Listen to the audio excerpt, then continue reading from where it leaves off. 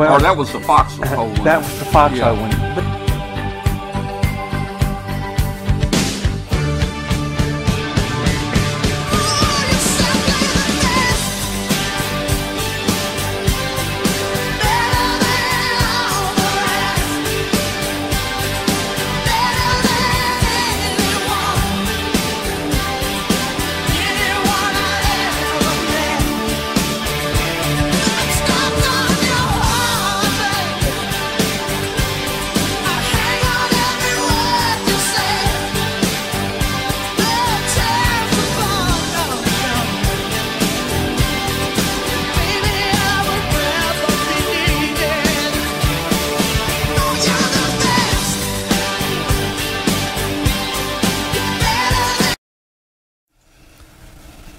All right, welcome to everyone out there. We're glad you're with us tonight. Today is, what is the day?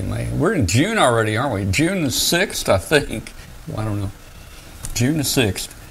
If you're out there listening on International Shortwave Station, WBCQ on 7490, we welcome you. This show is all about ham radio, and we'd just like to hear from you. Send us an email to tom@w5kub.com, tom@w5kub.com. Tell us where in the world you are and how you're hearing the station, and we'll get you a QSL card from the station there. We didn't do a net tonight. I was a little worried. Our internet was down all day today, maybe 8-9 hours, and it came up just a few minutes before the show started tonight. So hopefully it's going to be steady and we're doing okay.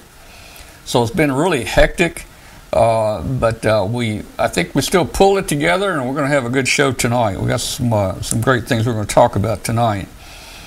If you're new, we'd love to hear from you. If you're new to the show, if you're new in the chat room, tell us in the chat room if you're new tonight, first timer. We'd love to hear from you and say hello to you, and go out there and invite some friends. We're trying to get our rankings up, and to get our rankings up, you need to hit the subscribe button. Please, if everyone will hit the subscribe button, that will help us tremendously in our ratings, so please do that. And again, if you wanted to just know when we're on live, you can hit the little bell for notification, and that will tell you whenever we're live. And sometimes we come up live during the week, some type of special event or something. So we got a lot to talk about tonight. We got some really interesting video I think you'll like to see tonight. And let's jump around the room real quick and just see who all's in here with us tonight. The first person I see, it looks like it's Glenn Popeil. Hey, Glenn, how you doing, man? Hey, man, doing good. Actually had a nice weekend. I did absolutely nothing, although I did get the lab workbench cleared off, so I think destruction is about to start happening over there. And yeah. So yeah, we finally getting stuff done, finally getting settled in the job. I mean, I'm not used to these 8 to 5 work days. I got to find something else to do. Well, yeah, that would be tough. That would be tough, man. Having to go into the office every day, especially after you have been able to sleep late every morning for the last 15 years. Pretty much, yeah. Yeah. Well, all right, man. Well, all right. Let's jump on over. I heard Katie in there. Katie, how you doing? Katie and Hi, Dwayne. Tom. Katie and Dwayne are there. Hey, how you guys doing? Great, how are you? Good to be here. Glad the show's on tonight, and yeah.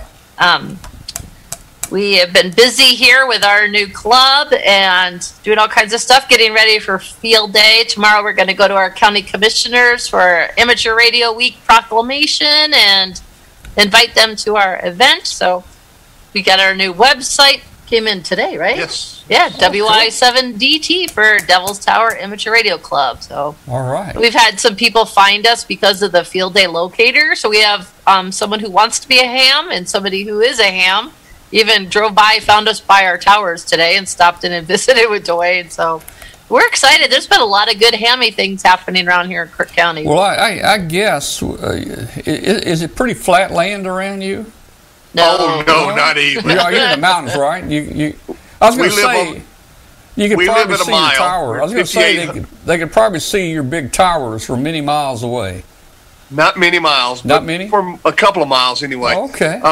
We live upside of a mountain, 5,800 feet. The mountain is 6,700 feet tall. Uh-huh. And so to the north of me, 160 doesn't do so great into Europe, but everything else, we're just far enough away that we can skip right over it and get into Europe pretty good. Yep. Europe is north of us. But Katie's correct. Ham emailed me yesterday. We had a conversation. And then today I heard a knock on the door, and I went and this Ham, Terry from over in Spearfish, he's W0VH.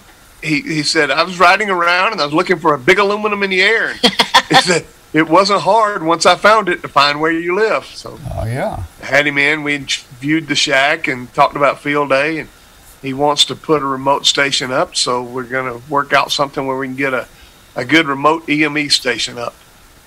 Well, that'd be great. That's great. So lots of fun stuff. Yeah, and you have to report back on that, how it's going, and show us. What you Yeah, guys absolutely. do. Yeah. All right. Who we got? Let's see. Glenn. No, we don't talk to Glenn. We don't want to talk to Glenn anymore. Alan, come on in here, Alan. No, don't bring Glenn in. Alan. Bring Glenn in here. So, hey, good to see everybody. Back from vacation. Put in a full day's work trying to get through the couple of hundred emails I had in my inbox. But I was thinking about that driving by trying to find your house by antennas in the air, and they'd have a hard time finding my house because I live in suburbia. I've got a 1/4 acre lot and a dipole that's kind of hidden by the house.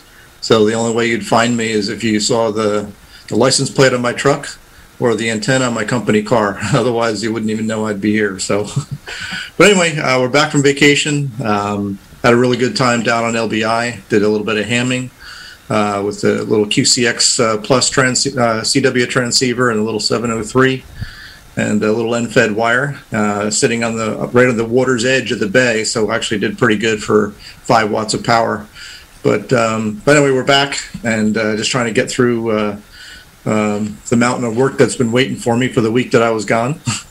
And so I don't have anything specific prepared, but I thought later if anybody wanted to talk about portable operating and in particular antenna setups for portable operating, that's always something that's a bit of a challenge to get something that works efficiently. So I'll talk a little about what I've done and like to hear from others of what they're doing as well. So, but that's all I got tonight. Okay, well that'll be good. And you know what? We can even carry that on later into our the gathering, the show after the show. That'll be fun. If people have a lot of questions and would like to join us. Let me just mention right now, again, we were basically off the air all day today. I couldn't get anything in or out on the internet. But if you would like to join us for the after the show, that is the gathering tonight. We're going to have all the hams that want to join us on Zoom to come in, and it'll happen about 9:15 Central Time. I've already sent a number of you guys the new Zoom link, and if you'd like to join the show tonight with Zoom, send an email right now. Send it to Tom at w5kub.com, and we will reply in the next couple minutes to you with the new Zoom link that we will use for the after the show. So it's important that you send us an email so we can get you the proper link and join us. And hey, if we can get 20, 30, 40 people in Zoom after the show, that would be great. And it's just it's wide open. We'll talk about anything ham radio you want to, answer questions or anything. If you got a new radio, you can hold it up and show everybody. We'd love to see your radios there. That reminds me, we need to do shack pictures again soon. So we need to get a bunch of shack pictures in here so Katie and Dwayne can make up things about your shack, especially if you don't tell us what the radios are. They're pretty good about making up names for radios. So get ready to send us your shack pictures. We'll want to do that probably in the next week or two. Now, let's see. Before we bring our guest in tonight, let me just talk just briefly about our balloons and where we've been. On our show About 2 years ago, we decided to, send a balloon around the world, and we did that successfully a number of times. I think our best flight was 3.5 times around. But it started getting where that was too easy to do. And if you wanted to go out and buy an expensive SBS balloon, you were pretty guaranteed to go most of the way around the world. And if you're lucky, you're going to make it all the way. So it was getting a little boring to keep doing that. So we decided that we wanted to fly 55,000 or 65,000. And we've been doing a lot of testing. If you've been watching the show, we've been doing a lot of testing with some friends out in Oregon. And we found out that the material that they were able to get just will not stand the pressure. So we went to netting. We put nets around the material to hold the pressure in. And that was somewhat successful, although we wanted it better. And we on this side, on Amateur Radio Roundtable, have kind of stepped back a little bit. They're going to continue with the testing of getting this new material where we'll fly 55 to 65,000, and we're going to fly one soon, I guarantee you. But they're in the process right now of custom making a net because we were not able to really find any suitable nets that we could use. Most all nets that you get are in the diamond shape. They're not in the square shape, they're in a diamond shape. And that means they'll stretch this way and they'll stretch this way. And that causes all kinds of problems trying to design that structure around that balloon to hold it to a certain diameter. So they're working on a square mesh. And they've got a real secret process that I like where they're putting this mesh together. And I think it's going to be 6-inch square hole mesh this time instead of 4. But that's going to be fun. AC5CM said use chicken wire. We could use chicken wire. I have not thought about that. It may be a little heavy though, but that's a good idea, Chris. Chicken wire possibly, but it still might puncture the balloon too. Yeah, I think the weight's going to be a heavy. Yeah, I think that. Yeah, I think that much. If we get 250 square feet of chicken wire, that'd probably weigh quite a bit. I think that's a bad idea, Chris. Bad idea. Okay, so we're taking a step back from flying the Pico balloons around the world, and we are now going to shift to the near space balloons, the real high altitude near space balloons. I've got cameras on order. One of the cameras came in today. I've got power supplies on order. I've got a balloon came in today. We've got all kinds of stuff coming in, and we're learning about what to do. And the person we have on tonight as our guest is going to help us to learn what to do because he's done about 20 of these balloons and been very successful. And we're going to take this balloon up to near space. And we're going to have cameras in it. We're going to have a 360-degree camera in it that's aimed up, and it's going to also show you the horizon. We're going to have a horizon camera in it. We're going to have APRS tracking in it, and we will probably have there's a commercial satellite service that provides tracking, and I think we're going to probably add that module into our payload.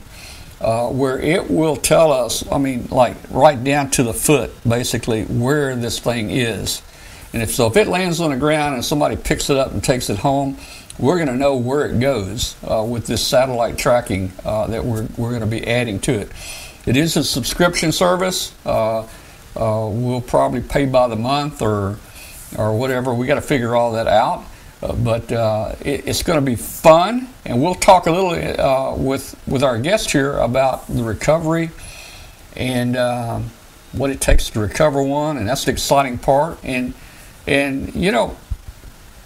our past balloons have been up 3 months, but this whole project is going to go up and come down in I'm guessing about 4 hours, maybe 4.5 hours total.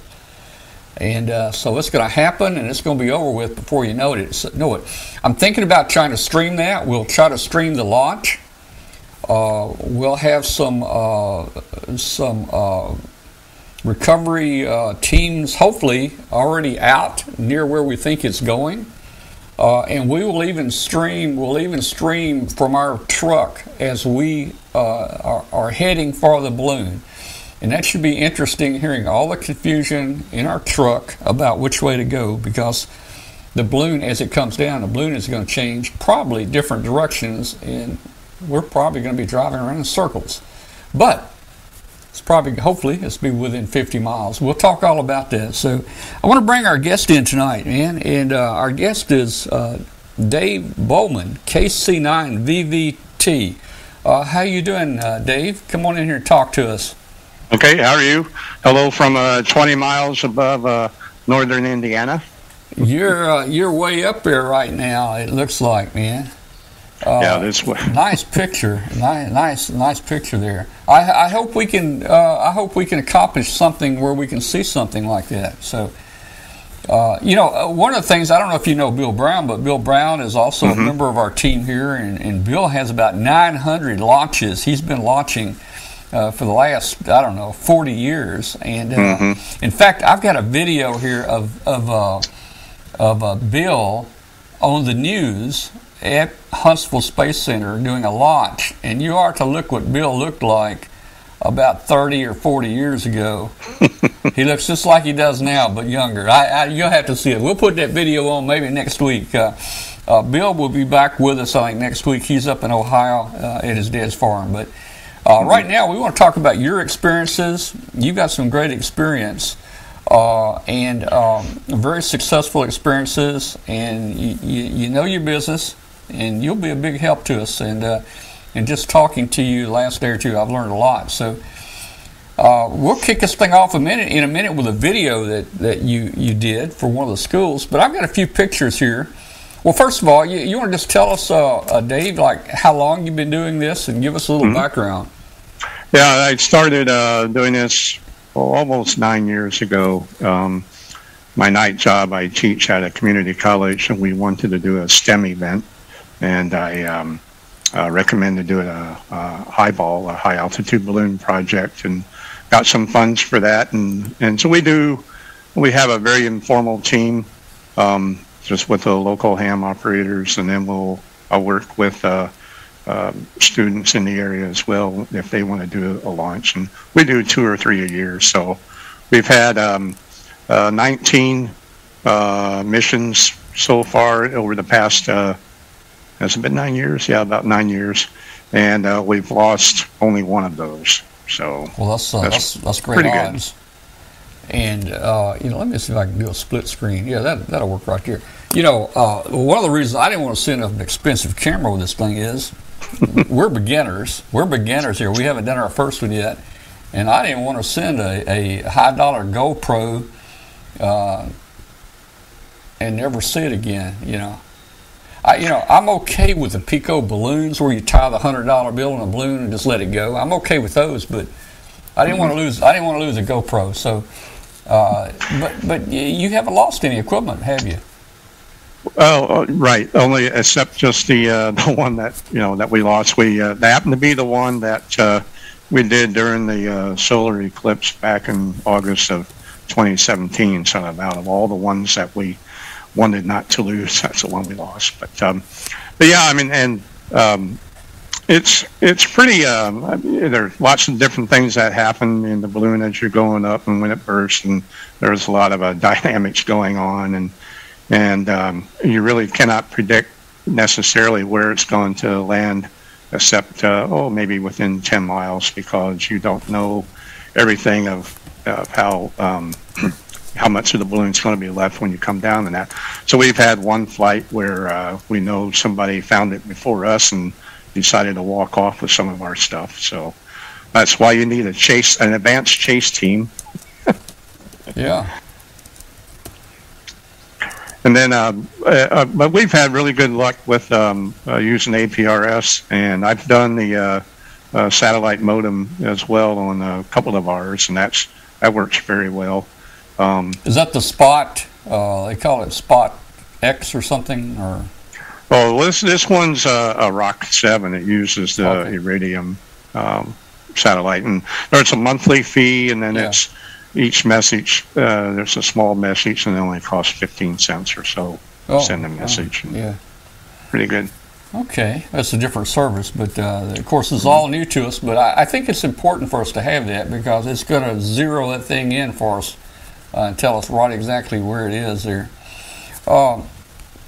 So let's see. I've got a few pictures here, just real quick. We'll go through those. Then what we'll do, I'm going to start the video up in the background, and we'll continue to talk about this. But let's see. I got a few pictures here now. Is this a typical recovery right here?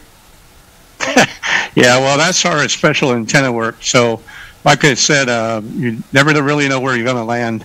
About a third of the missions we've had, we've landed in a tree, or in this case, we landed in someone's old TV aerial. And so I had to hire some people to come out with their crane and get it down. Whoa! So were you responsible for getting it? I guess you wanted it back, right? Yeah. Right. Yeah. It's the crane cost a bit to hire the guys to do it, but it still was cheaper than cameras and the radios and everything we had inside of it. So, well, that's something to think about. All right. Let's see. Here's another picture. Let's see. This is what are we looking at? There's a balloon, I guess, looking up. Mm-hmm. Yeah. This was. We did some practice flights out in Missouri. We were going to go there for the eclipse, and this is one of them.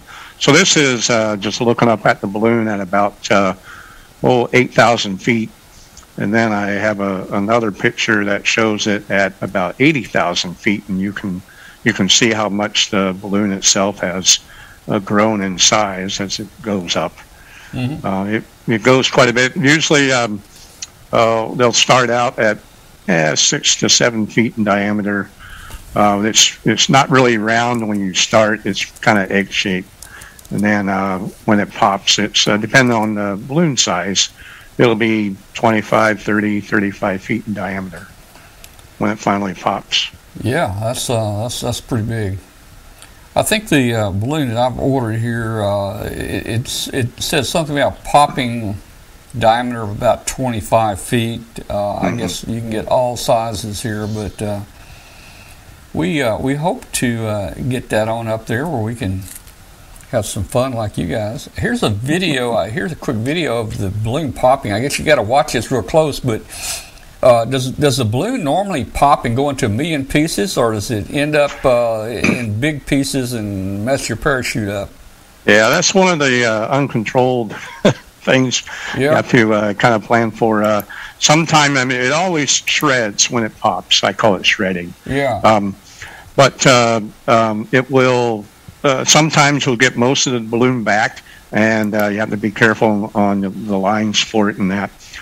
So, yeah, that's where it's about 80,000 feet there. But when it, so sometimes you'll have that extra weight that you have to take into account whenever you're coming down, because that balloon itself is like 2 pounds, and that's quite a bit of weight. Yeah. And then sometimes it shreds enough where there's hardly anything left, and then you wind up going twice as far away when it lands than what you predicted, because a lot of the predictions presume that the balloon is still going to be basically intact, and have that extra 2 pounds of weight or whatever. So this is one, that's actually Lake Michigan, about 35 or 40 miles away, and this is right at about 95,000. But you can, so up there, the atmosphere is about 1% of what it is on the surface, and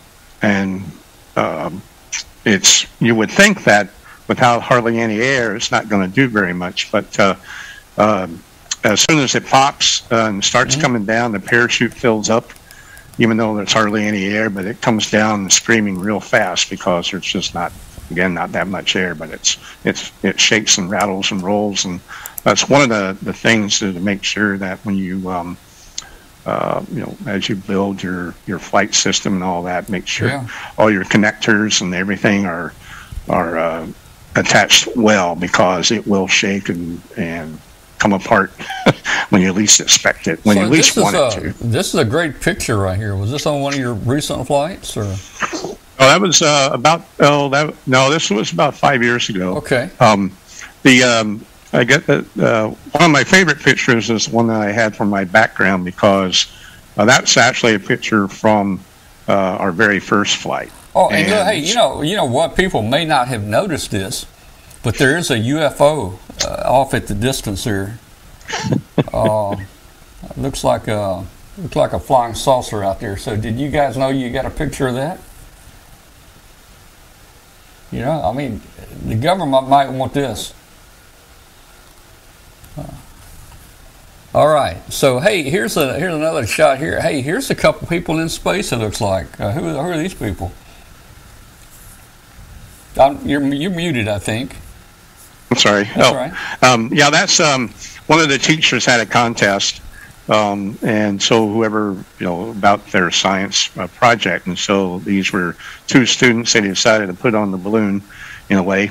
This demonstrates. This is right after it popped. So you can see the parachute's already filled up, and then the gas bag, the balloon there is attached to that frame, so a lot of it stayed with it. Now, what's the frame? What's the frame for? Well, that was in the early days. We tried to make sure that the parachute would fill out as soon as possible. Yeah.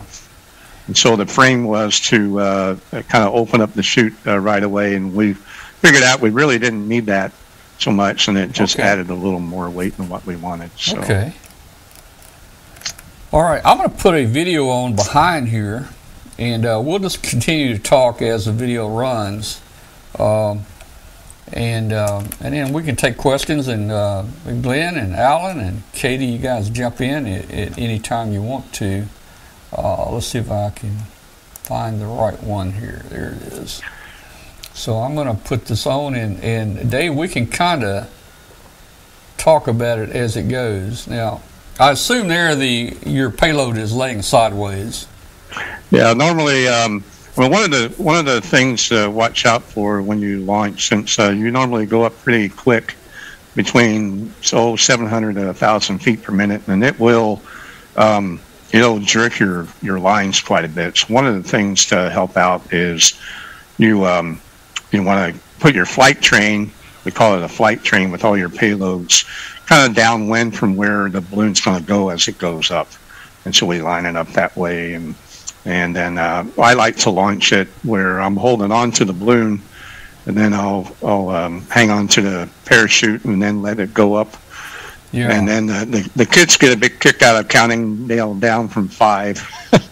And I let them do that, and then away we go.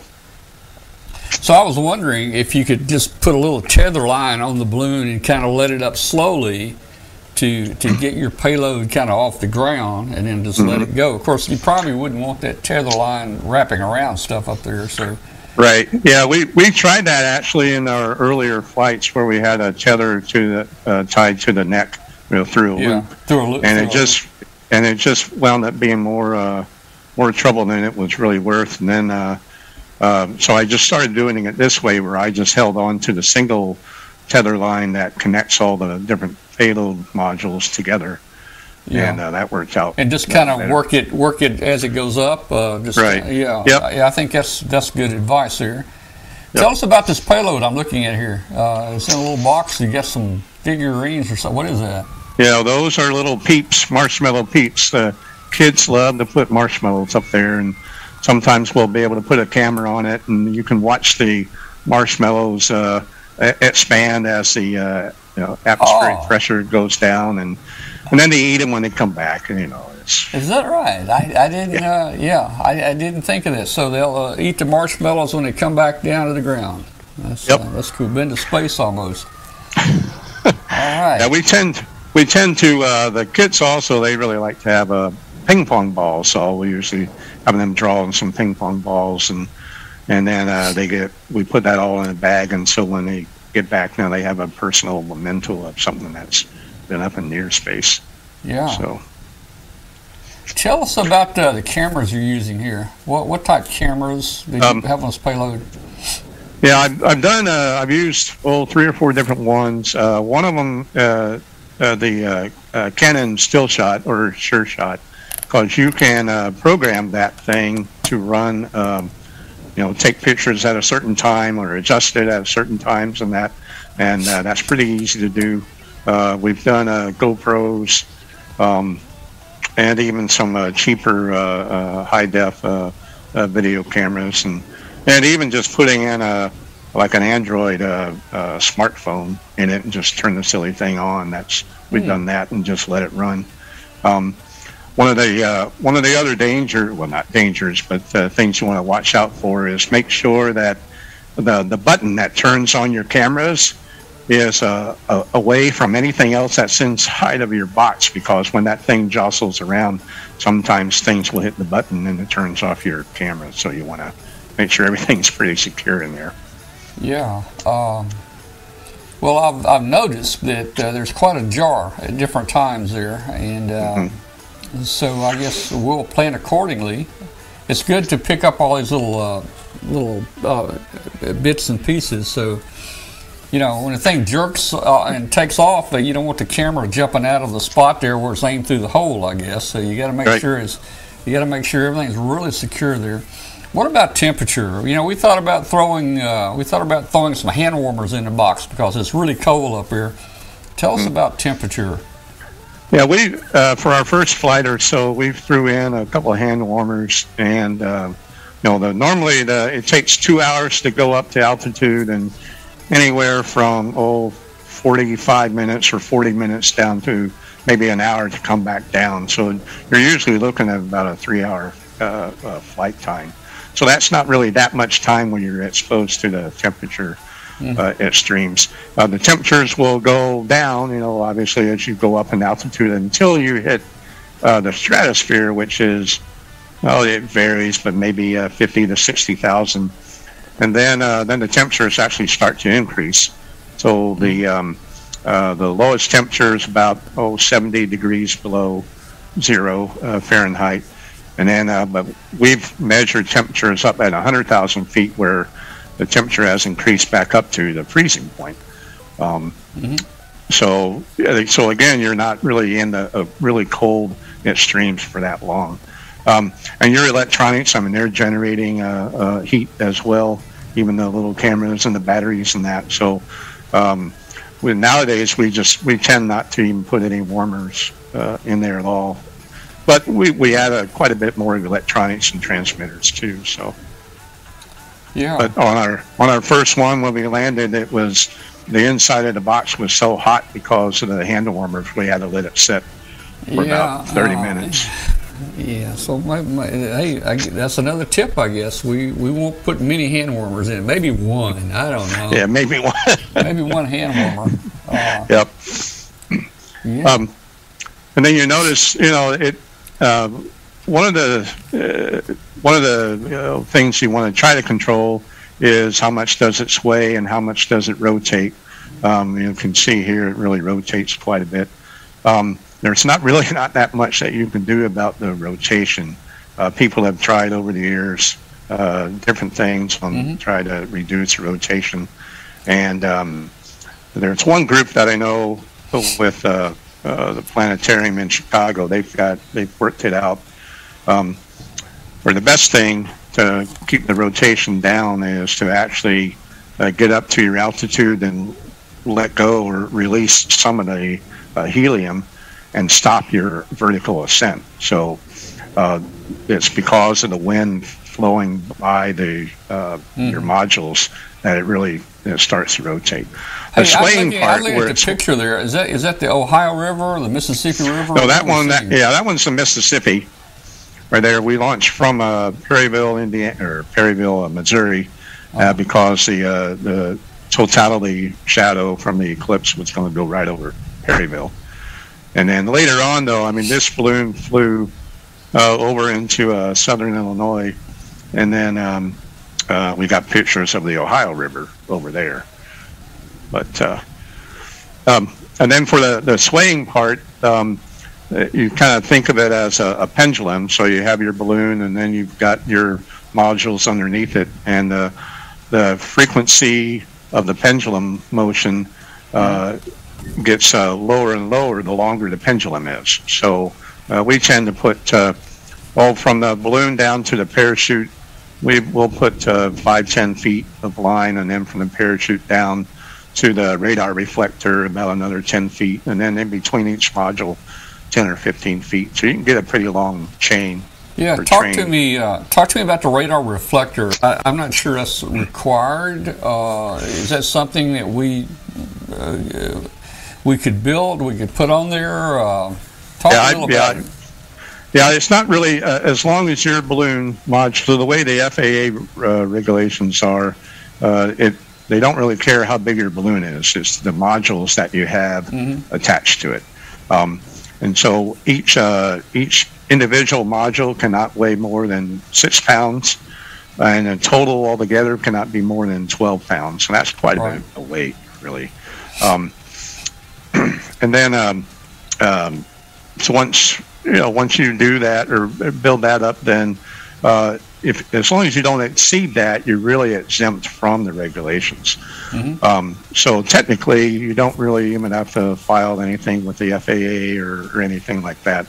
Although I've always tried to work real closely with the local people and the FAA, like with the Chicago Center and that, and you can tell they appreciate it, even though we don't really are required to. So the radar reflector is one of the requirements that if you were above that weight limit, that you have to have. Okay, I got you. And the ones whenever I use one, I just go online and get one of those little marine radar reflectors. They're about this big. It's for about 200 megahertz radar signals, and they're really cheap, or you can make your own. But I've talked with air traffic controllers, and they said they have never seen a radar reflection. Yeah. So it's pretty small. Yeah. Okay. So let's talk a minute about tracking. Did y'all just use APRS, or did you use additional tracking?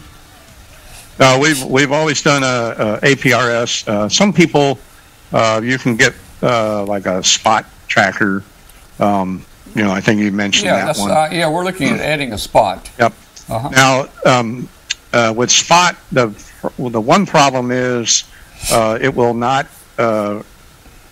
report above 60,000 feet, if I remember right. Well, I was reading about it. I was a little concerned about that. I thought I read where it didn't report over maybe 10,000 or something like that. But I'm thinking that even below that, if it gave us good spots below 10,000, it would almost ensure that we could recover the balloon. Yeah, we've used that as like a secondary one. Yeah. But we've had it. It depends. Get up to maybe not quite 60,000, but certainly above 10,000. We've got a report from it and that. But I really like the Iridium satellite modem. It weighs about maybe a little bit more than the Spot, but it talks. You can send your own messages as often as you want, however you want to pay, and it does better than APRS.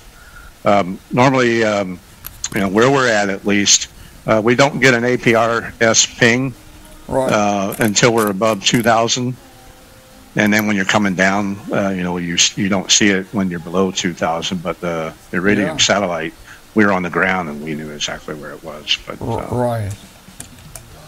Well, we're thinking about adding the satellite because it will help us find this. So, in your chasing, I know you have some advanced chase teams, and have you ever got under one and actually saw it coming down? Do you ever get that close?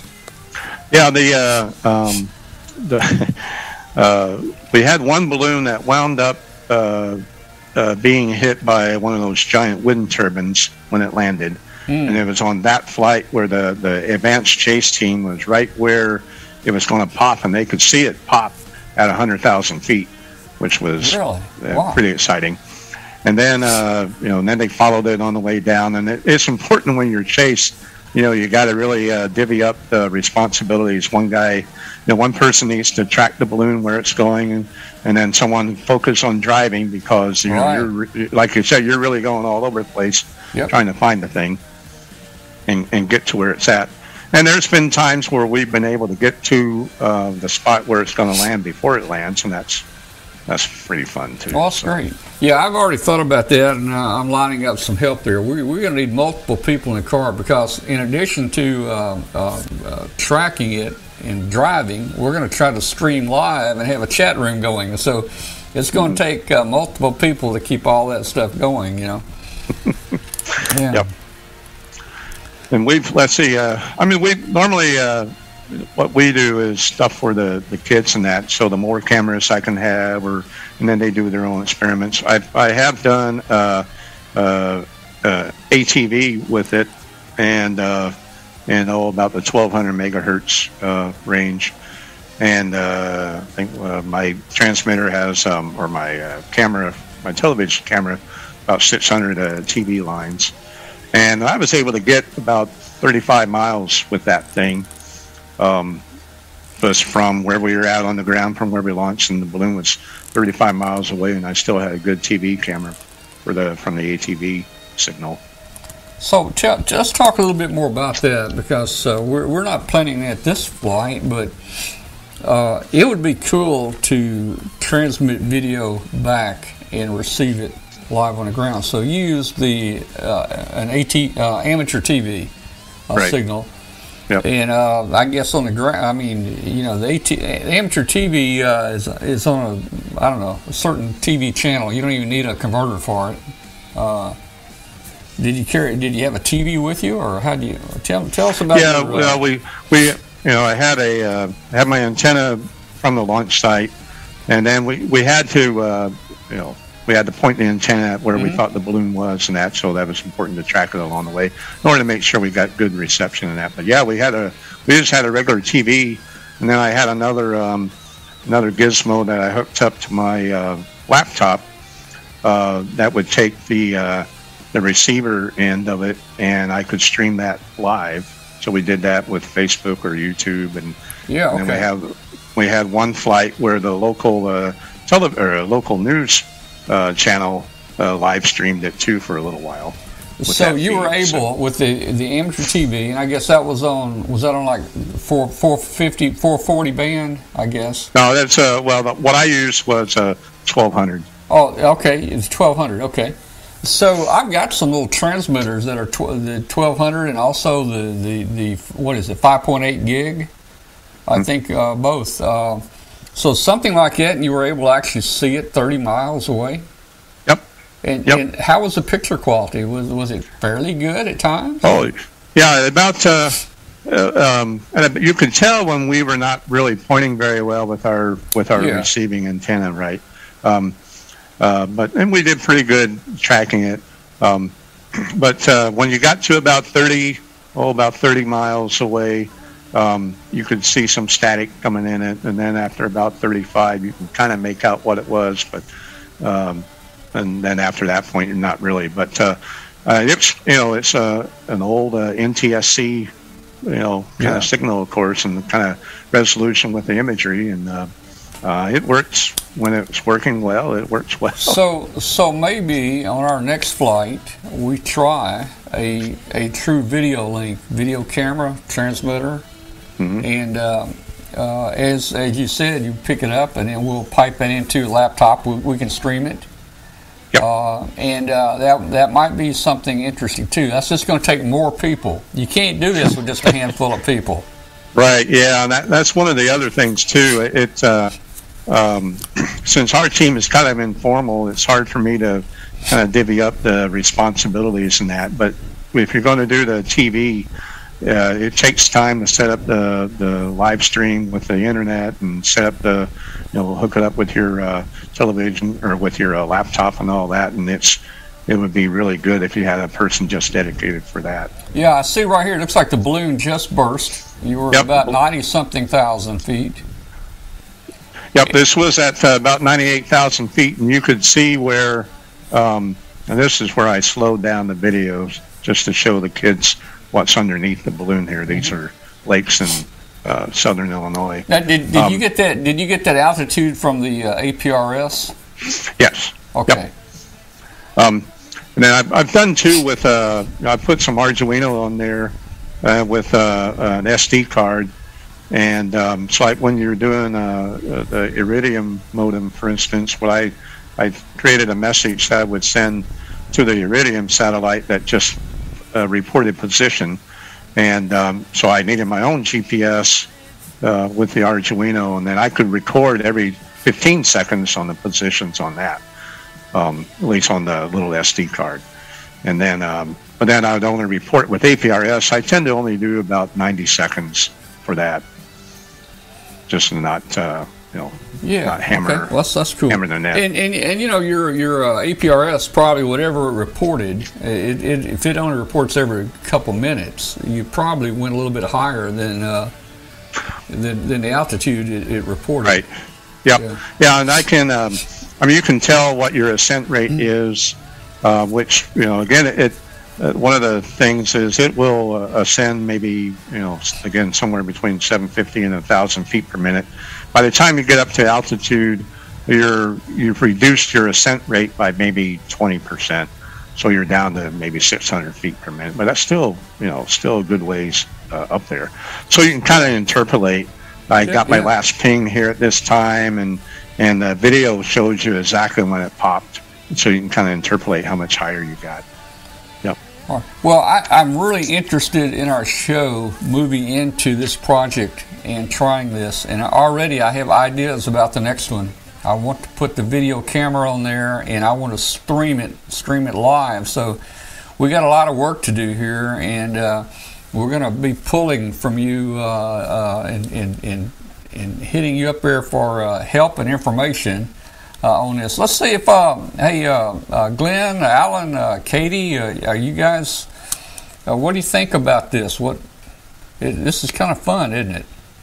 Well, it was interesting. I didn't expect that the temperature would increase once you get above some certain altitude there. Yeah. And was that just because there's so little atmosphere to draw the heat away from the electronics? Is that? No, it's actually that's there's still enough atmosphere where you can measure it. It's the stratosphere is where ozone is generated, and so the generation of ozone actually creates heat. Okay. And so as you go up, it actually goes up in temperature some. So. Okay. Yeah, I've been looking at a lot of the charts the government publishes about altitude and temperature, and you can clearly see how if you get way on up there, 80, 90,000 way up there, it starts warming up. But we could never get that high, so we were always stuck in the cold, in the 45s. Right. We were stuck. It was a long ways to go before we could warm up, and we could never make that. Yeah, I mean, for me, when we're kind of going from opposite directions. You all started from lower altitude, but you cross transcontinental and around the globe and all that. To me, that's harder than doing this. So when I grow up, I want to do what you're doing. Well, we'll share and we'll both help each other out here. This looks like fun, and you guys have already worked it out, and you know how things are supposed to act. And if we replicate it, we should have some success, I would think. Mm-hmm. I have a question, and it kind of goes back to probably when you started all this, Dave, and I noticed like in the video, it looks like you have almost the entire school out there, but is this did it start with a STEM program in one particular school in your district, and how did you actually get that rolling for those of us that might be interested? Yeah, well, with my college that I teach at, we have an annual STEM event, and so they'll invite the elementary and the high school people over, and we had maybe 20 different schools for that. So for that very first one, we had about 300-400 students watching it go up. Wow. But then after that, though, then it was, I would have teachers and then their individual classes come to me and ask me to help them, do a balloon, and I just asked them to pay for the helium and pay for the gas bag, the balloon, and then I provided all the electronics and everything else, and they built experiments like, marshmallow peeps, and they had the cafeteria make a giant chocolate chip cookies, and they sent that up, and then they eat it when it comes down. And, Yeah, that's a lot of fun. You know, we're about to, put the video back on. I think we're about to hit the ground here. Now, you guys found this one, but I think you couldn't get to it. It was in a tree. Yeah, this was, so one of the things I learned the hard way is, like I said, about a third of the time you're going to land in a tree, and maybe down where you're at, it might even be worse more often than that. So I bought an arborist giant slingshot where you can shoot up a line up into the tree about 75 or 100 feet, just enough to be able to grab onto the balloon and try to yank it down and all that out of the limbs. And it still takes a while, but we did not have that on this flight. What we did have was, it had traveled about 150 miles into southern Illinois. And what we did have apparently was some Amish farm boys who happened to be going by a little later and saw it in the tree. So they climbed the tree and got it down.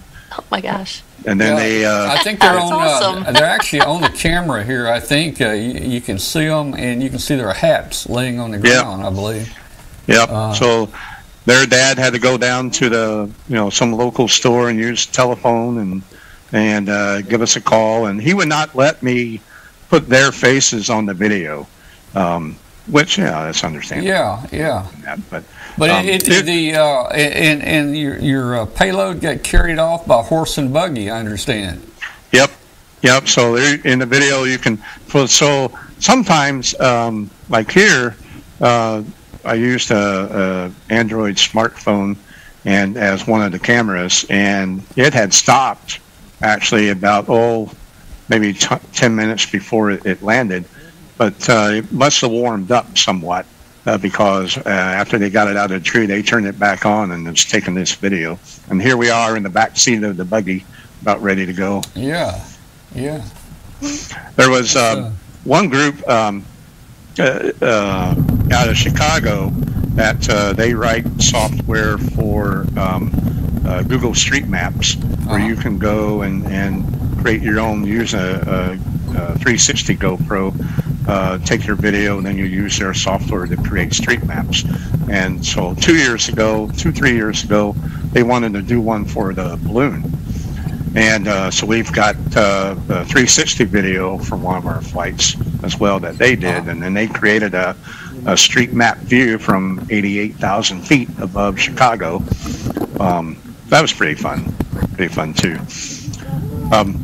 One of the things too, like we mentioned, even though you're exempt from the FAA regs because you'll be lower on the weight than that, it's still really good to file a NOTAM? NOTAM? Yeah.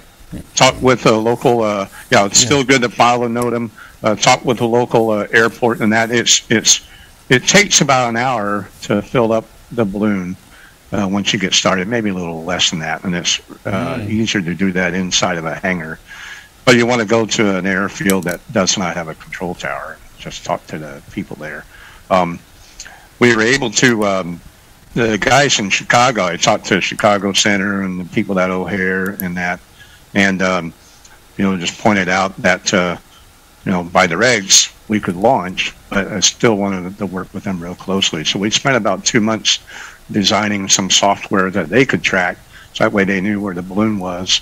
And there's times in some of the videos you can hear a jetliner go by, and so you don't, you're talking about like a 2 or 3 or 4 pound bird in a way that's made out of metal. That's what your payload is to an airplane, and trying to hit that at 550 miles an hour, that's not going to be a good day. So So you collected a lot of data. I can see the data here. We can see it climbing. We can see the burst. It looked like it came down quite quick. Yep. So this is kind of typical. I mean, we started out at I'm not sure what the scale is on the other side, but we started out at about 900 feet per minute or so, and it pretty well stayed steady until then. One line shows you going up to altitude, and then when it bursts, it comes down at within a minute you've already lost about 10,000 feet, 5,000, 10,000 feet. It really comes down quick. This is vertical ground speed there, so you can see where you got into the jet stream and when you got back out of it and that. And so you're going to hit the jet stream twice, and which is kind of interesting.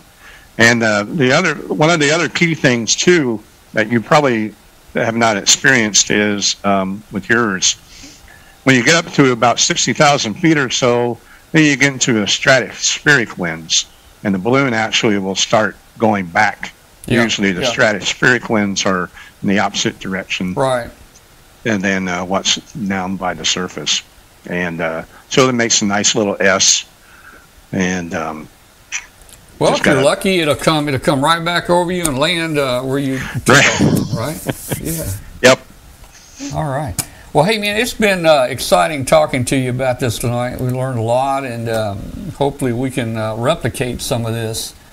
Man, I don't know. Katie, I think we ought to run some kind of contest and put somebody's picture on it and send them to space. What do you think?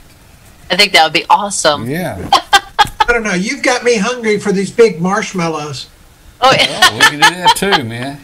I heard that and was like, I'm in. Yeah. I'm thinking giant cookie, I'm in.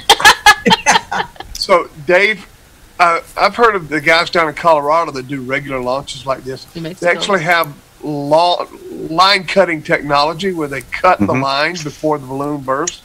Right. What's the advantage of that? Well, that one of them is if it's the group that I'm thinking of, their balloons actually are above the limit, so that's actually required, the weight limit. Okay. But if as long as you're below 12 pounds and some other factors, then you don't really need that. The other advantage of that, though, is you don't have that extra weight of the balloon as you're coming down. So, again, if you have a payload that's 2, 3, 4 pounds, and that balloon adds another 2 pounds, where your parachute's having to carry 6 pounds or so, whereas if you can cut the balloon away, now it only has 4 pounds to carry, so it'll go a little further, and you get more pictures that way. So, okay, I was just curious because they had one where the balloon they cut loose from the balloon, and the parachute did not deploy. Oh, and most of the electronics actually survived. Yeah, I like.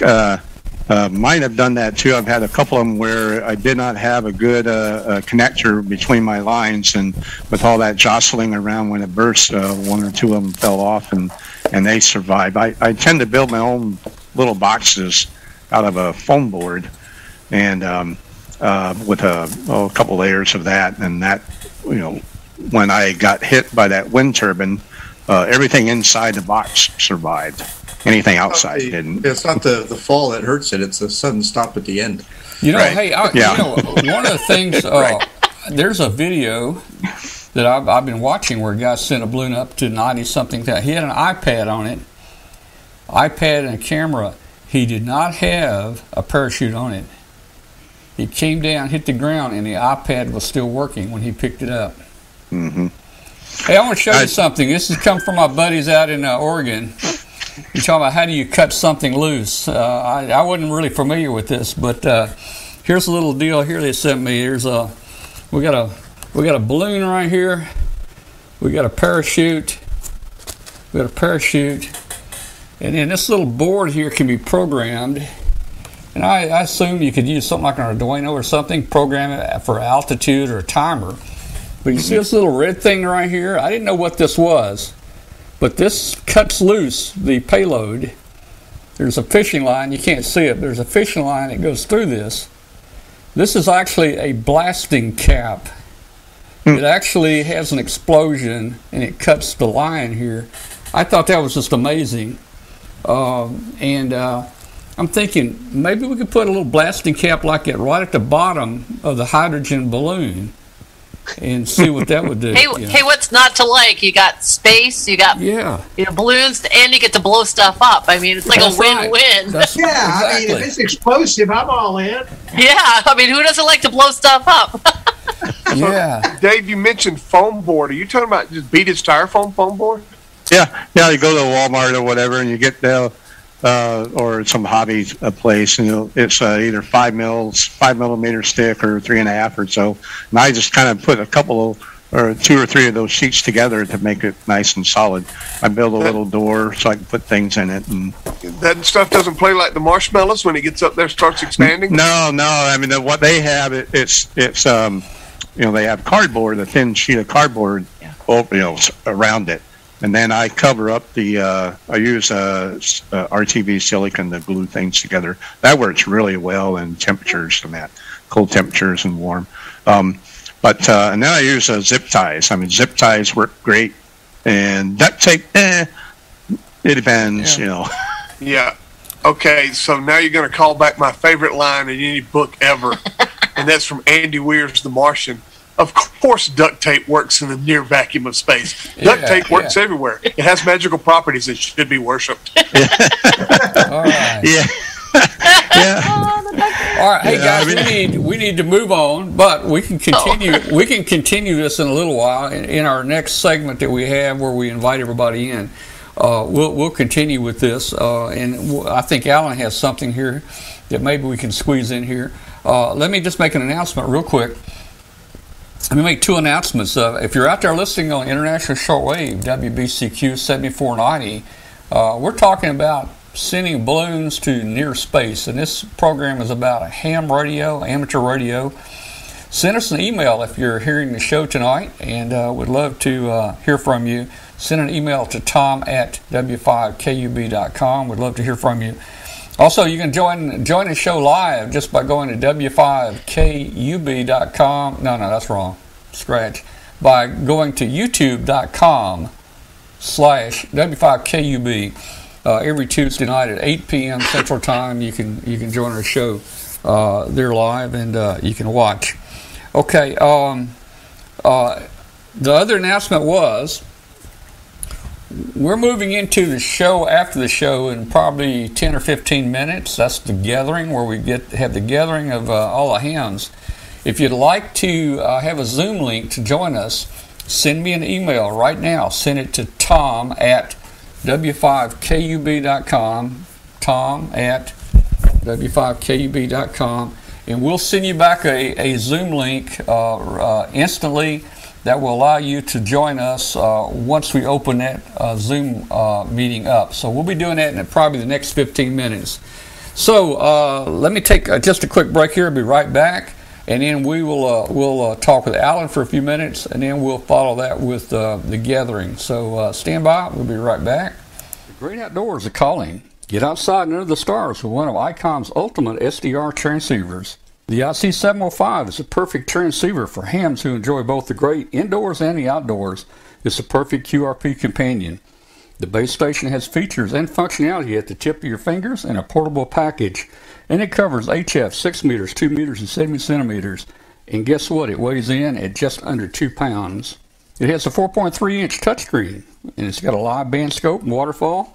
It'll run 5 watts with a BP272 or 10 watts on 13.8 volts DC. It runs all modes, including D-Star. The speaker microphone comes standard. The perfect accessory for the 705 is the LC192 backpack. It has a special compartment for your IC705 and room for all your accessories. Create your own band opening with the IC9700. This transceiver radio brings direct sampling to the UHF VHF weak signal world. This all-mode transceiver is loaded with innovative features that are just sure to keep you busy.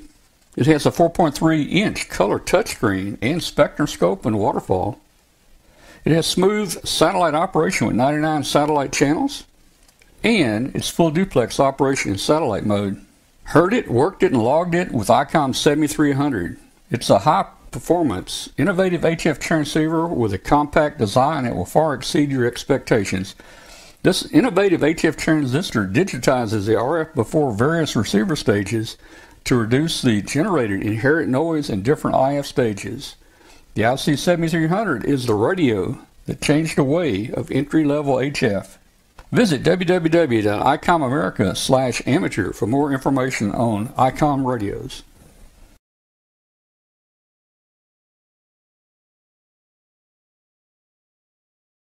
LDG Electronics provides state-of-the-art antenna tuners for every amateur need. From QRP to QRO, fixed stations, portable and remote, an LDG tuner will match your radio to your antenna using our lightning-fast, proprietary tuning algorithms. LDG is a family-owned and operated company dedicated to bringing innovative, quality products to the amateur market. All LDG products carry a full 2-year warranty that is fully transferable. Support is only a phone call or email away. We're always here to help you. Visit us on the web at ldgelectronics.com.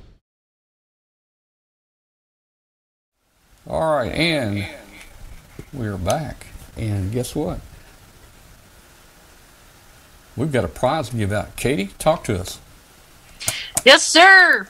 All right, Amateur Radio Roundtable friends. This is our last week for a giveaway from Allen Laser Creations, your own personalized call sign plaque that does light up. Oh, there it goes. Okay.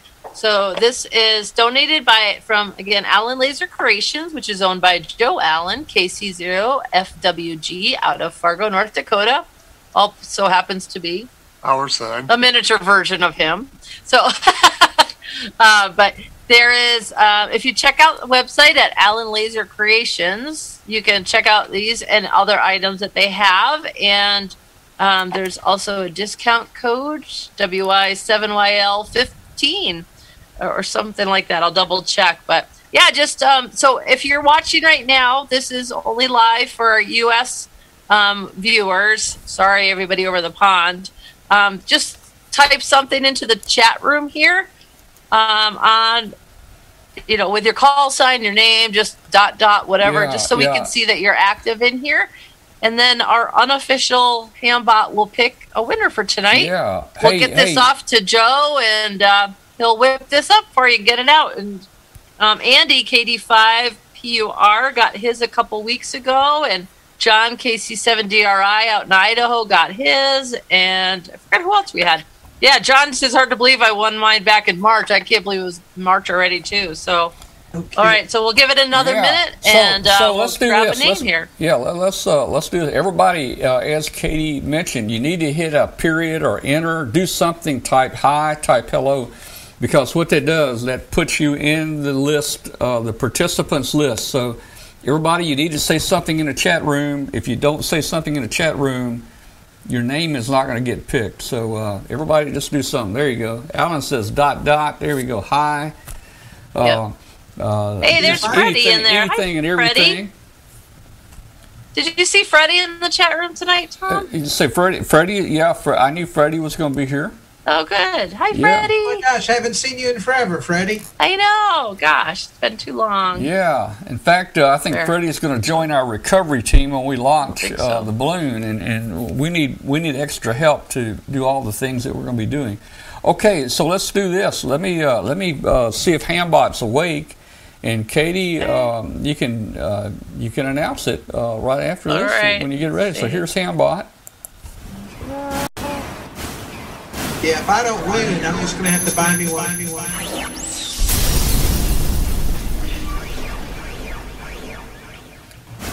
All right. Well, Hambot has said, let's give away a prize. So, Katie, what did Hambot say? Oh, sorry. Where's Katie? Is Katie still working? Okay, I found it. All right. All right. George, Kilo 8, Juliet is our winner tonight. I'm looking at him in the chat room right there. KK8J, George, you just won. Congratulations, George. Man. All right. Thank you, George. We'll get, if your information's good on QRZ, we'll get that put together and sent out to you. And I'll also double check here on the special discount code for anybody who's watching the show who might like to get their own call sign plaque, or there's some really good gifty ideas in there also, such as a recipe box. It's these are all laser cut to order, so and non-lighted versions. Yeah, there's also if you didn't want like the full desktop, he also makes these as a wall plaque too. So. And they're building the business now with all kinds of different things that they offer. So just getting rolling. But Right. thank you to Joe for donating these items. You know, I got the And chat room open two places. One of them is going crazy, and one of them is not. Yeah. So I don't know what's going on here. That's funny. Russ says, "Why is Dwayne bigger and Katie smaller?" Because that's how it is. Because he's like 6 Because feet I- tall and I'm 5'5". Because I am bigger. Yeah. He's my big old Marine. All right. Well, he looks smaller now since he cut some of the hair off. Oh no, I he's did got a not cut ponytail. the No, he's hair got a nice Oh, he got it back ponytail. here. Look at that. Hey, you and Rich are oh man, y'all are taking after each other. You know, what is this stuff you call hair? I know. You're just jealous. Yeah. Look at Alan. Okay, so if you would like to get something from Alan Laser Creations, there is a code to get 15% off something. So if you just use WY7SS-15, that will get you something off, and there's no expiration date. Okay. What's that? So, Go oh, wait for a the minute. I'm discount. sorry. Actually, I have a better deal for you guys here on the Amateur Radio Just tell them Roundtable. you know Katie, and it'll be free. Yeah, it's actually it won't be free. No, but actually, I have a different call sign. Sorry about that. If you use my call sign WY7YL-20, you get 20% off. That's for the Amateur Radio Roundtable fans. All right, So- 20% off. That's good. That's Yeah. a good deal. Good. All right. All right. Well, hey, Alan, we're 2 minutes past our new show's next segment, but you want to talk a few minutes about? Well, we could bring it up during, when we bring everybody in on the new Zoom Yeah, link. let's do 'cause that. I'd Let's go probably ahead rather and have it be a let's go ahead and discussion bring the rather than Zoom in, and we'll talk presentation. about that, and then maybe some of the people might ask questions about it. Sure, yeah. So let's do this. Okay, guys, again, if you want to join us on Zoom, send us an email to tom@w5kub.com right now, because we're gonna make sure you get that link, and we're all gonna change. So, Alan, Glenn, Dave, and who am I missing? Katie. You're going to have to reconnect if you want to join the next part of the show. You're going to have to reconnect with that second Okay. that All Zoom. right, I'll Okay. pop out of here. See you back in a few minutes. All right, we'll be back in just a minute, guys. So everybody don't go away. We'll be right back here. All right. Let's see what I can do here. This is the first time we've done this. Thanks, Dave. That was fun. Oh, yeah. No, thank you. A lot of fun. And Dave, join us if you can or if you want to. Yep. the other Zoom? Just getting ready to pop over. Okay. I'm going to pop in for a few minutes. Goodness.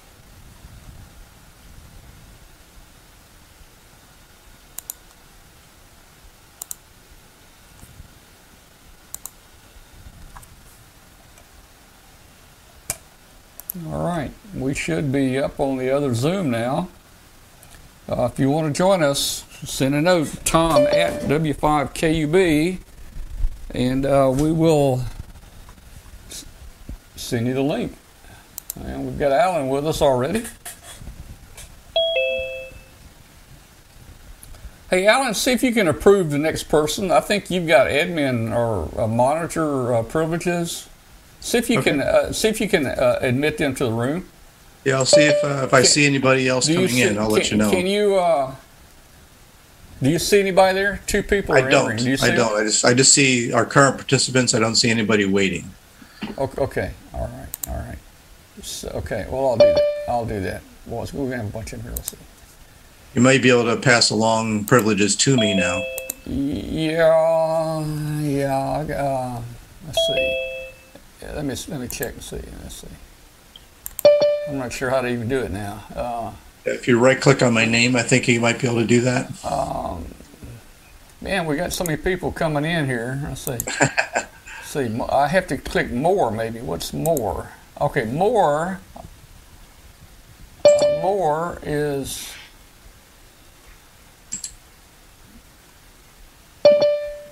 No. All right. So let me just start adding people. It looks like that's not going to work for you. Let's see. So we got David. We got Jim in here. Yeah. Here comes Bill and Glenn. Which bill was that? Oh man, Well, I think we got a couple bills. We got a Bill Meyer. We got WZ1L bill. Hey, I just muted myself. We got so many people come in. I was clicking so fast that I muted myself. Let's see. Here's Freddie. I'll get Freddie in here. Hi, Bill. There's Tim. Tim's in here. There's Freddie. Let's see. We got. Hola, Freddie. ¿Y qué pasa, Freddie. amigo? Eh? Hey, who is that? Who is that speaking Espanol? Who is that? I can't That see was you Bill. covered up. Hang on. I don't know if I'm getting everybody in or not. Let's see. Hola. Is everybody? Hola, Freddie. Let's see. I think we got everybody in here. Yeah, ¿Qué tal, dude? I think. I don't know if we got everybody here. Oh, who's that? Ken? Who is that? Somebody ding. Hola. Waiting room. Estoy bien, gracias. Muy bien. Yeah. Yeah, we're going to have to figure out a better way to get you guys some type of moderator deal where you can help me approve these guys. There's too many came in here at one time. Okay, all right. All right, there's Freddie. Hey, Freddie, I see the stars behind you. Are you outside? Freddie, can you hear me, Freddie? Yes. I see stars behind you. Are you outside on a clear night? It's raining outside, Tom. Yes. All right. Okay, well, let's see if any more come in. And in the meantime, I'm going to see something here, participants. I'm going to try something here. Just real quick, we're learning, guys. This is the first time we really did it at this level here. Let me see. There's Alan. Right click doesn't do anything. Okay. A left click doesn't do anything. All right. How many people did you expect to be in here this evening? Oh, I didn't know. I mean, I'd love to have 50 or more. I don't think there's that many, but 437. Oh, you should see our remote test sessions. We got 3 pages of this. yeah. Well, I think he was asking about Zoom. I mean, was the chat room had 137 or video 137? Katie, is that what? No, you said? I was just being sarcastic, saying we okay, had 437 okay. people we Hey, allowed Tom? to come in tonight.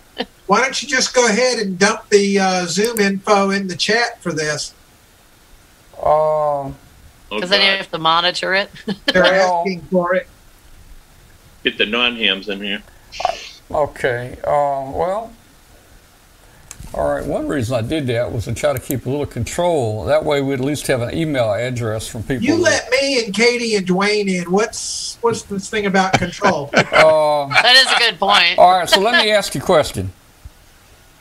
No. How do I get Answer's no. the link over to a different computer with the in a chat room?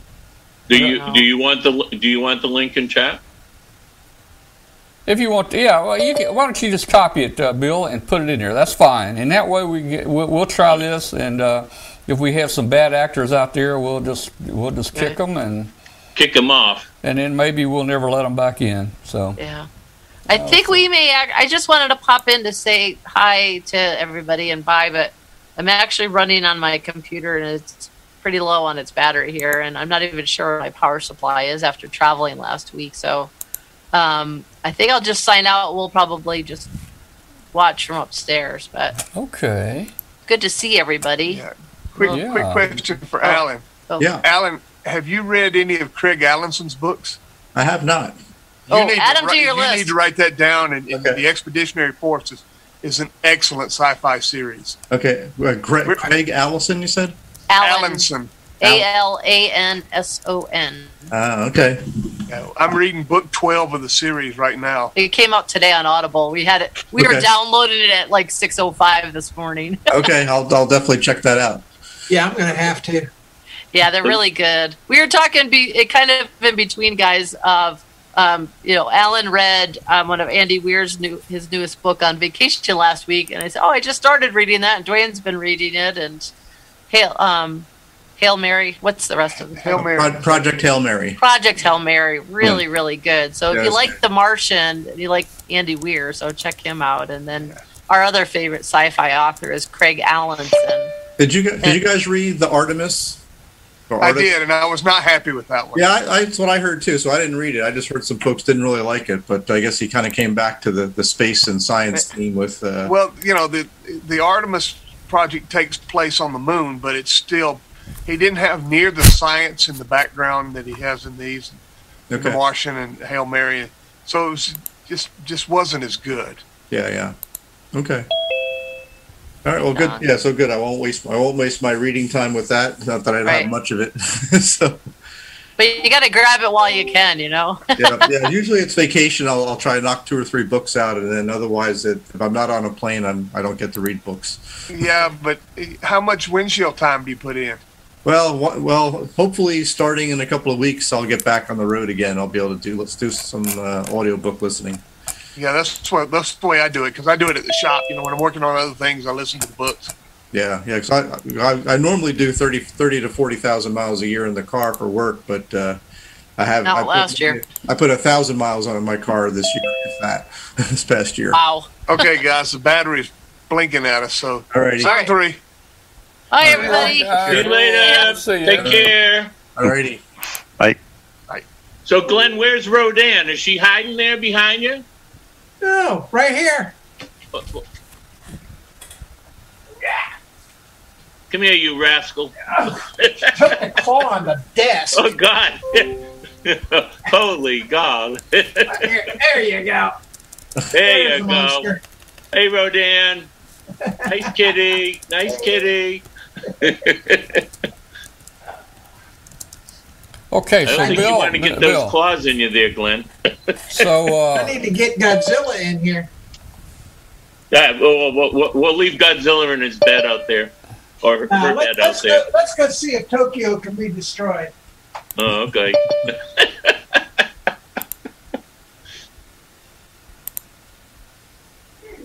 All right, looks like we're getting some more people in here too.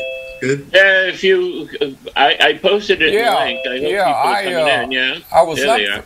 I thought you needed a link here. I thought that number was just maybe for audio, but it appears it's work. You just type that number in the number and the password. Once you open up the Zoom app, you can just type in a meeting number and a password and jump in with that. Okay. That's the way I came in. Yeah. Yeah, the link has it all embedded, but if you don't have the link, just open up the Zoom app and put that what is it, 12-digit password or whatever it is. All right. Well, I see a few people out there. But there's I see old Mark Pupo, my buddy up there, and there's Mark P. Hey, Mark, he's up there near Dayton, I guess around Xenia or somewhere. Yeah, we met up with him. He told me, he said, boy, that I think a couple weekends, a Hamvention weekend, he said the weather was perfect out there, man. It was just perfect. Uh-oh, is this Miss Godzilla? Oh, yeah, that's Godzilla. She don't. This is Godzilla. She don't want to be in here.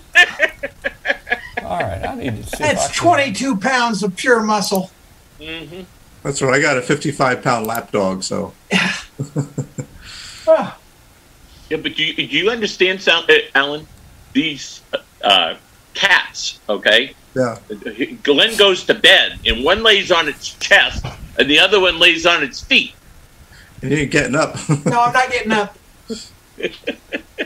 When I had heart surgery 2 years ago, Godzilla wanted to be here. I had to come up with a box that protected my chest and should sleep on top of the box. Yeah, geez. Yeah, that was fun. We're getting a few extras in here. Yeah. Oh, this is good. So Alan, you were going to talk a little tonight about how to get an antenna up in a tree, I think.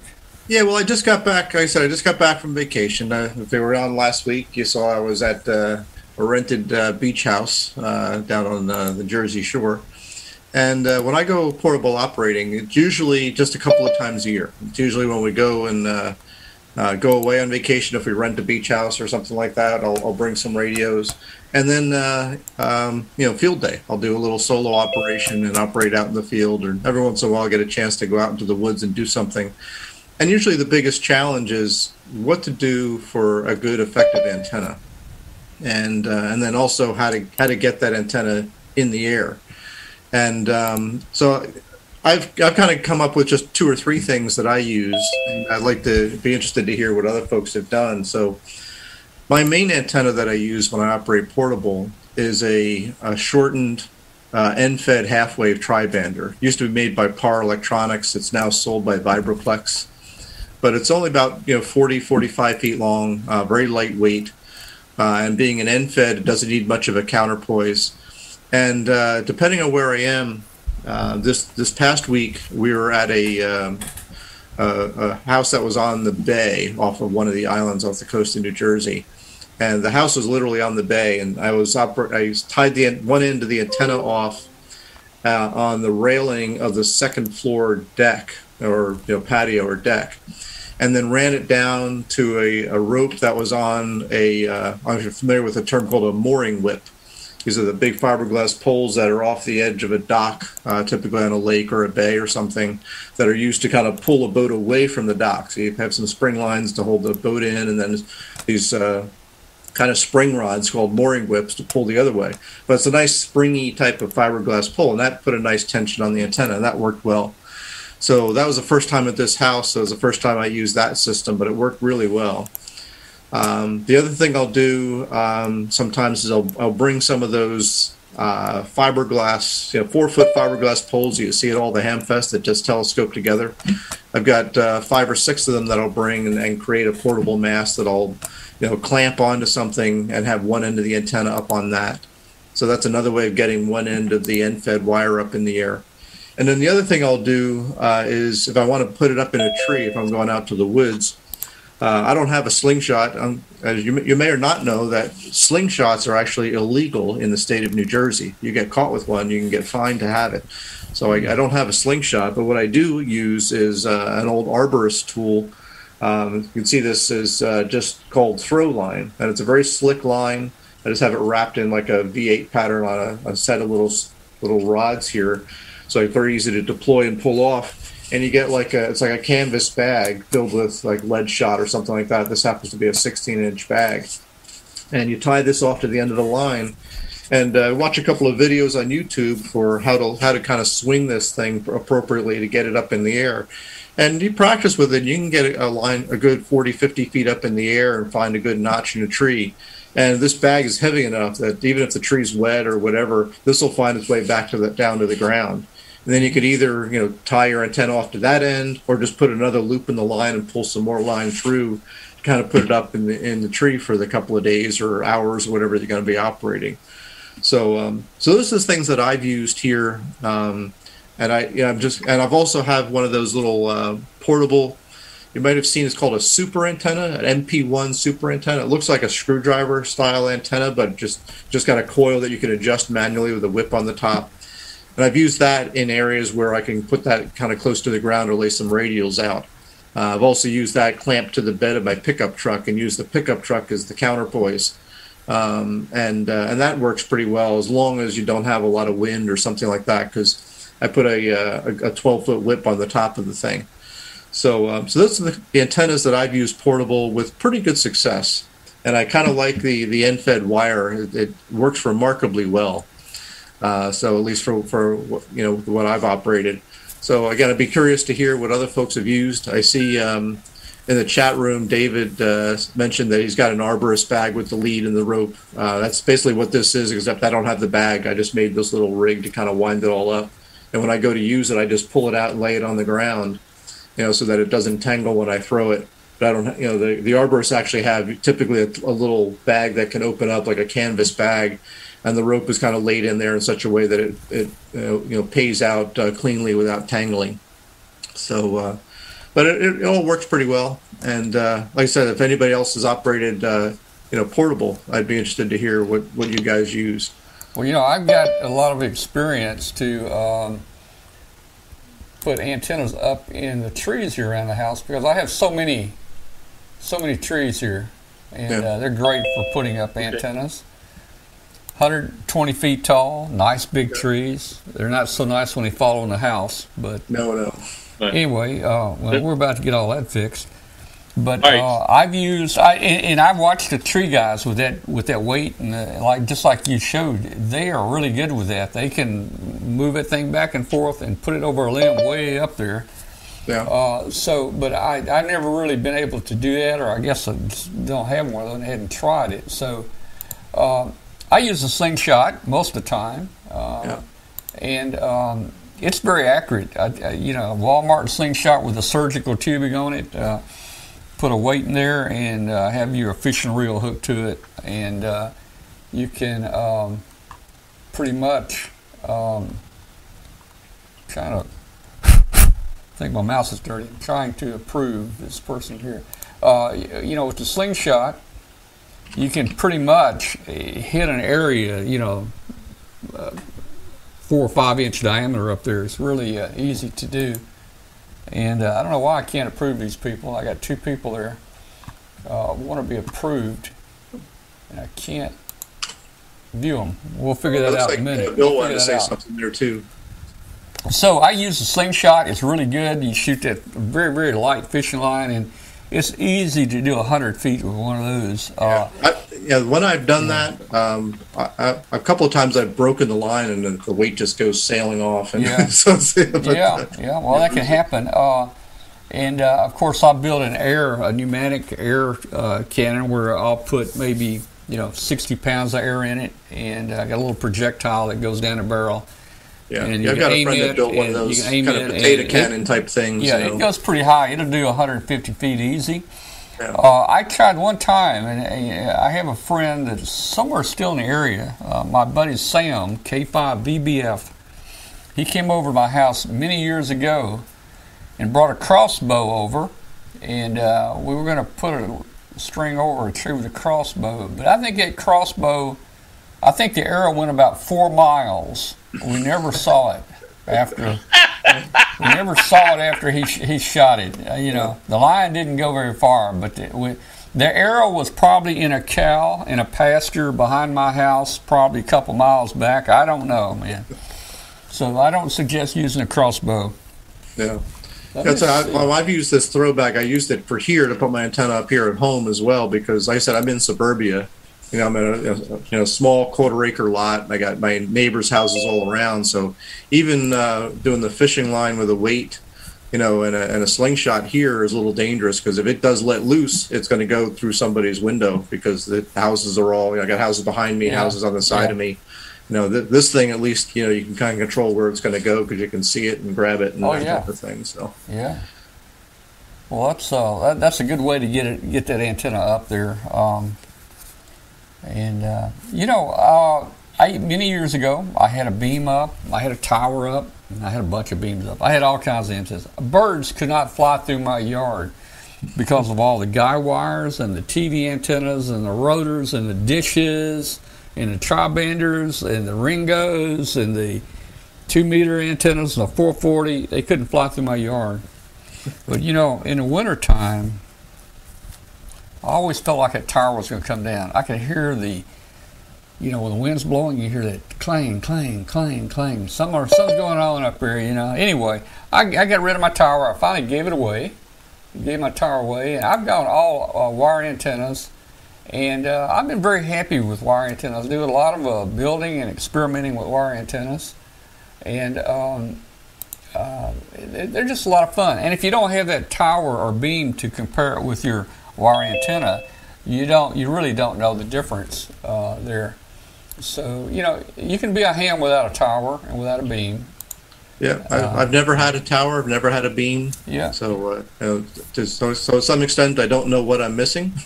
To me, the dipoles that I typically run, the end feds that I run, work really well, but I don't have anything to compare them against. So that's probably a good thing. Right. Yeah, we're getting quite a few people in here now. Not sure how many we got there, but hey, anybody else out there with your experience, putting antennas up, portable operation, jump in here, yell at us. Go ahead, Bill. I have this MFJ, what is it? A 1982 MT. It's a half wave 82, 10 meters, 300 watts. It's an end-fed. I have 4 of them, believe it or not. Okay. And I have a regular Alpha Delta 8210. I have one of those, and I have a smaller version of that does 40, 20, 15, and 10, I think. I have trees out here, okay, and I just run them through the branch, the V's there, and to various areas. I mean, I have an L, I have an X. The secret is, Bill, just get some wire in the air. I wouldn't worry about the shape. Just get the wire in the air. I've been thinking about that, going over to Walmart and buying one of those tanks there with helium and put 4 or 5 balloons on it and just let it go up, On that MFJ with the 300 watt end-fed, how big is the matchbox physically? I couldn't really tell from when you were holding it up there. Well, how big is the? Why don't you pin my screen and you can see? Oh yeah, okay. Yeah. Okay. Now, Martin Juice says you do not have to run a counterpoise on this. Okay, and so I mean, my shack is on the second floor of my house. Yeah, so am I. On the back. Okay, so that's where all the trees are out back. And this lady caught me out there with a ladder. I was up there and I was trying to push it up to another branch, and she goes, "What are you doing?" I said, I'm trying to check on the squirrels. Yeah, you don't want to get the neighbors. Bill, the thing is, in my neighborhood, I've got all these big trees all around the house. All my antennas in the backyard. You don't see the antennas from out front, the street. You just don't see the antennas. They're almost invisible. You can see you mine. got loops out there, though, Tom. They're what? You have loops. The loop antennas. Oh, I've got delta loops. I've got 172-foot extended double zip. I've got verticals. I've got fan dipole inverted V's. But you just don't see those antennas from the street. Now, if I look out my back window, I can see the feed lines coming down. But they just blend into the trees very well. Wow. Yeah. The only time people see my antennas is if it snows, and the snows. Yeah. The snow. Lady says, "Why is that over there?" I says, "Gee, I don't know." Yeah, why is that straight line across?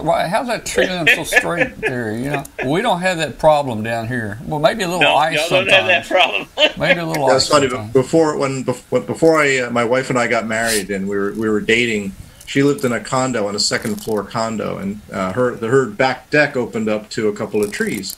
So I brought over this same end-fed wire antenna, and I'd just thrown the wire out into a tree, kind of across, probably went 30 feet across the yard, a good 30 feet up off the ground into a tree.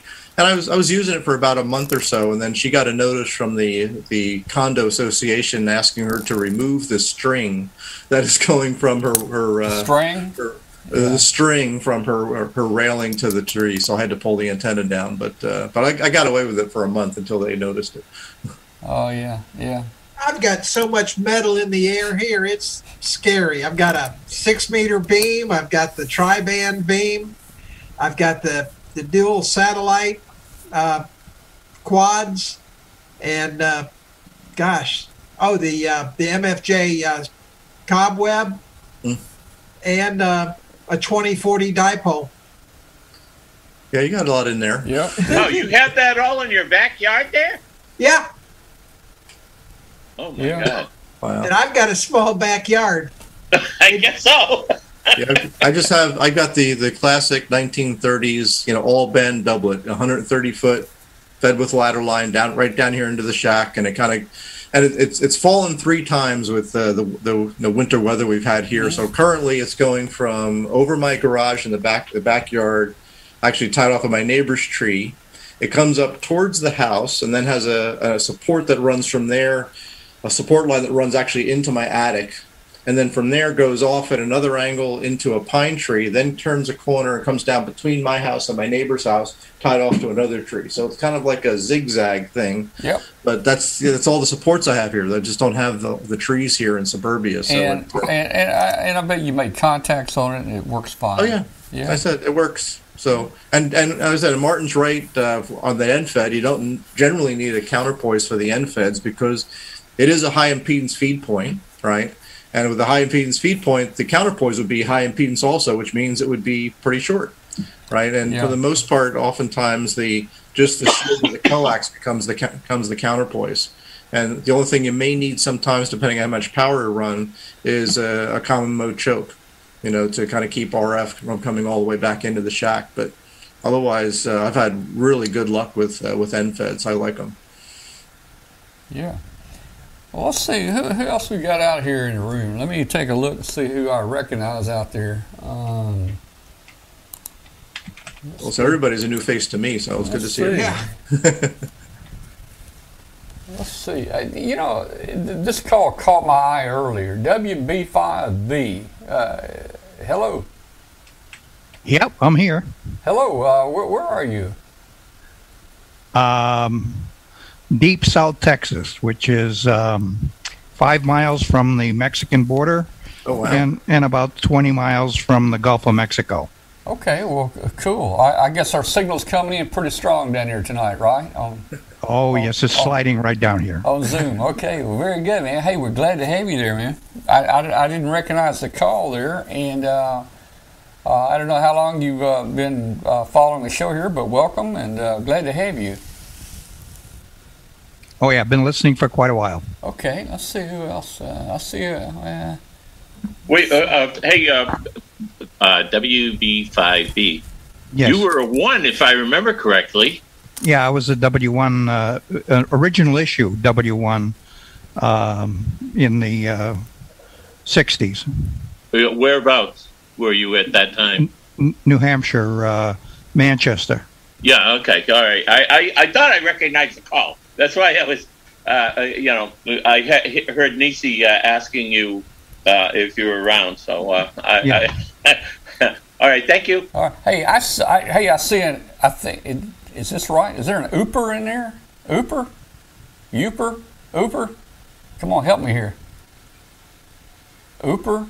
Yeah, I'm here. Ooper? What are you? Wait a minute. Yeah. What are you? A Youper. Youper. We got a Youper. We got a there Youper. he is. I didn't see Mike. We got the Youper in here, and Mike is a prize winner, man. He's won some prizes here on the show. Except I am not in Michigan in the Upper Peninsula right now. I'm actually in North Dakota in Grand Forks right now. Oh man. Well, probably just as cold there, isn't it? You get a lot of snow over there? Well, not today. Not today. Okay. Well, I see my buddy there. Let's see who else. Well, wait a minute. I see Tim there. Hey Tim, how you doing here? WB8HRO Ham Radio Outlet. He's had that call for many years. Hello Tim, how are you doing up there? Oh, I'm doing really good. And I wanted to comment that I'm running 130-foot one wire that was made by my antenna, and I got 130 foot of coax for counterpoise, which I had the maintenance department put on the roof, and it helps a lot because, believe it or not, that counterpoise does radiate. Well, I tell you, you're really lucky up there. Tim is in a assisted home up there, and he somehow has bribed all the maintenance people up there, and he's got a ham station in his room, and they actually put in some antennas outside, man. I don't know how you pulled that off, Tim. I guess they like you, right? Or they must, and I raised this newsletter And I tease the maintenance department more than anybody. And they're a good group, and they really, really help me a lot. And the nursing home had to get permits from my long wire from the township and from the fire department. And they really went. Well, all right. Well, I know that I know you're active on ham radio up there, and hey, Tim checks in our 40-meter net. I hear him usually most Tuesdays there, and don't try escaping up there, Tim. I read somewhere on the internet, and I saw this. It's not true, but a couple escaped from a home by lit by Morse code. The people on the keypad, they escaped. Now I don't think you have that problem, but don't try to escape up there. But and again, that was a false story because those keypads don't send Morse code. But the people that wrote the story didn't know the difference there, I guess. Freddie, how you doing, Freddie? Freddie Diaz. I'm doing well, Tom. Thank you. A lot of work, and I get so tired that I don't have any time to do anything else but to go to bed and then wake up and go to the office. I hate to hear that because I count on Freddie to do a lot for me. And Freddie has been going to Dayton with us a number of years and has assisted in the build-up of everything and also the networking and computer systems. And Freddie's call is YV5QF. YV5QF. And Freddie, I don't know if we need to get that changed. Freddie's a U.S. citizen now, and I don't know if you can operate. You know, there's a reciprocal agreement, I think. I don't know if you can operate in the U.S. with YV5QF or if you've got to get a U.S. license. I just don't know how that works, Freddie.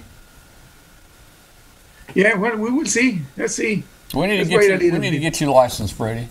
Yep. Yeah. Let's see here. Yeah, I see Richard in the chat room mentioned he's got an NFED in the backyard as an inverted L.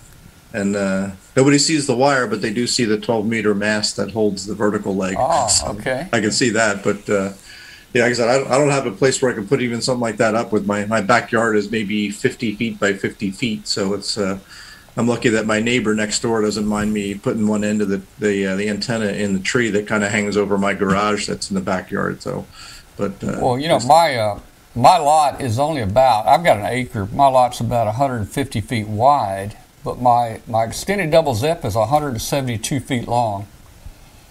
So I got this great big tree in my yard, and this limb must be 24 inches in diameter, but it goes over my neighbor's yard.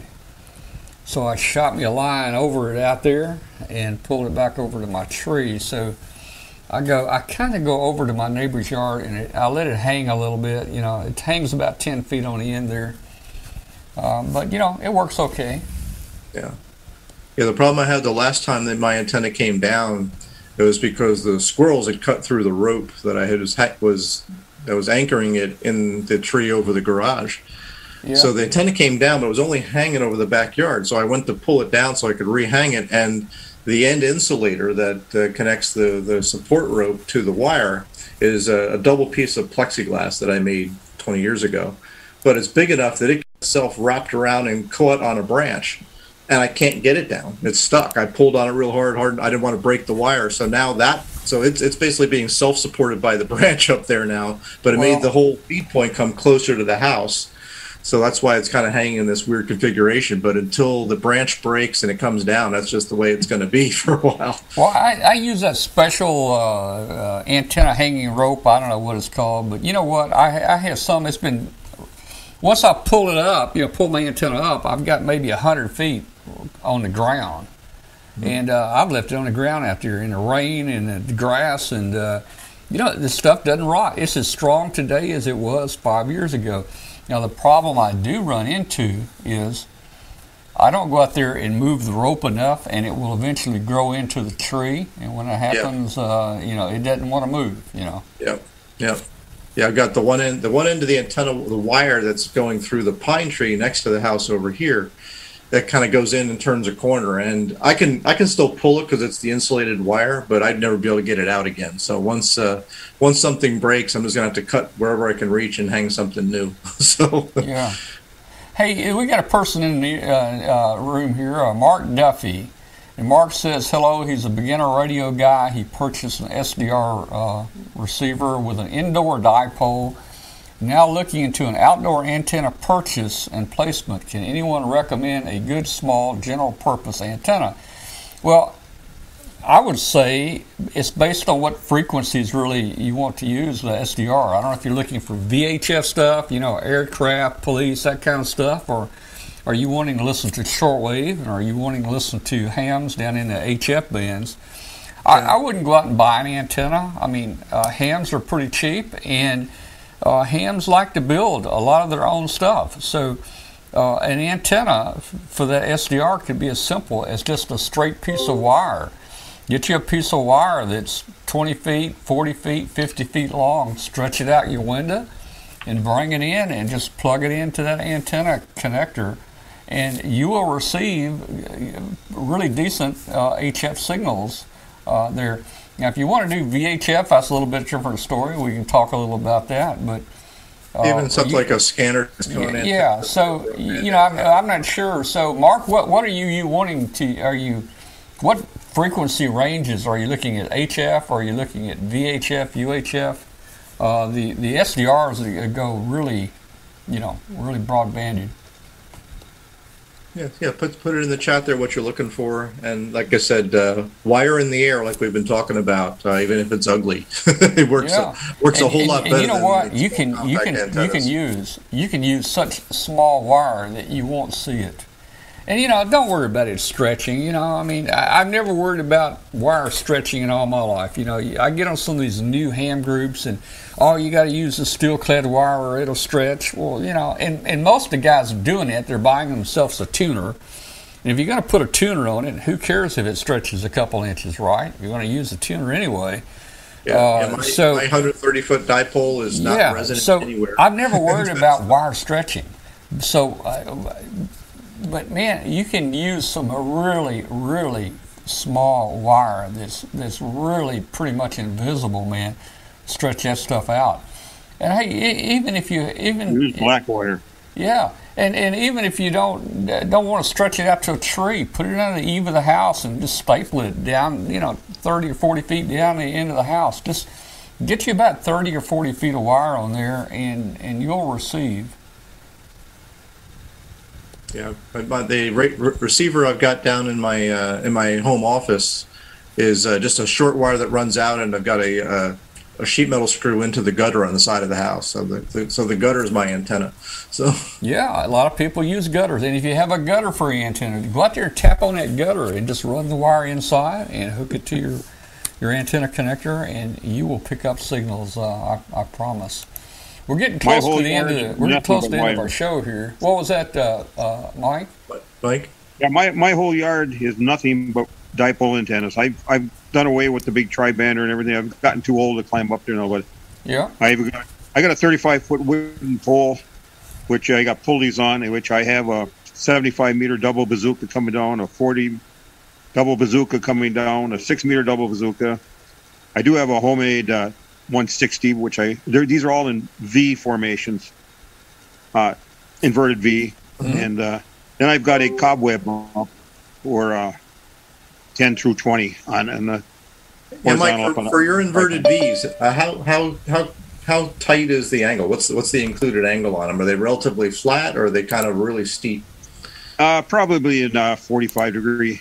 Okay. I wish I don't have the trees, but not in a line where I can put them horizontal. I'd love to, but all my ends come down to holes I got in the ground, which are probably 8 feet out of the ground, tied off, so I can cut the lawn and walk under the wires. But okay, I wish I could get the ends up horizontal, but the lot's not big enough. So inverted V's. You got more omnidirectional coverage that way too, so that's good. And I cheated. I did the purchase way. I've made many antennas. Everything I've got in my yard, I'll put a plug in, for radio, because every one of my double bazookas I purchased and my Hobweb is the Scout from Radio Wave, and okay, and it gets me on just as fine as when I used to have the tri-band drum. Sure. I've got a 40-meter double bazooka right here. Oh, look at that. I'm thinking about putting that up somehow. I've got 40-meter antennas, but I'm thinking about maybe putting this as a sloper and maybe aiming it where I have, more signal in a certain direction. So, how long is that, Tom? What was that? How long is that antenna? This the 40-meter double bazooka requires 65 foot 5 inches. Okay.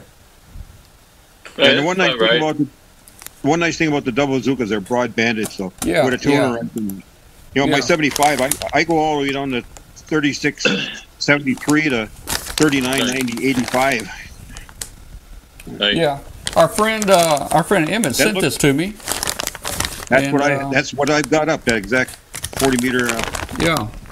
Double bazooka. I saw WV5B was holding up a sign there near SpaceX. I mean, was that where you're located there?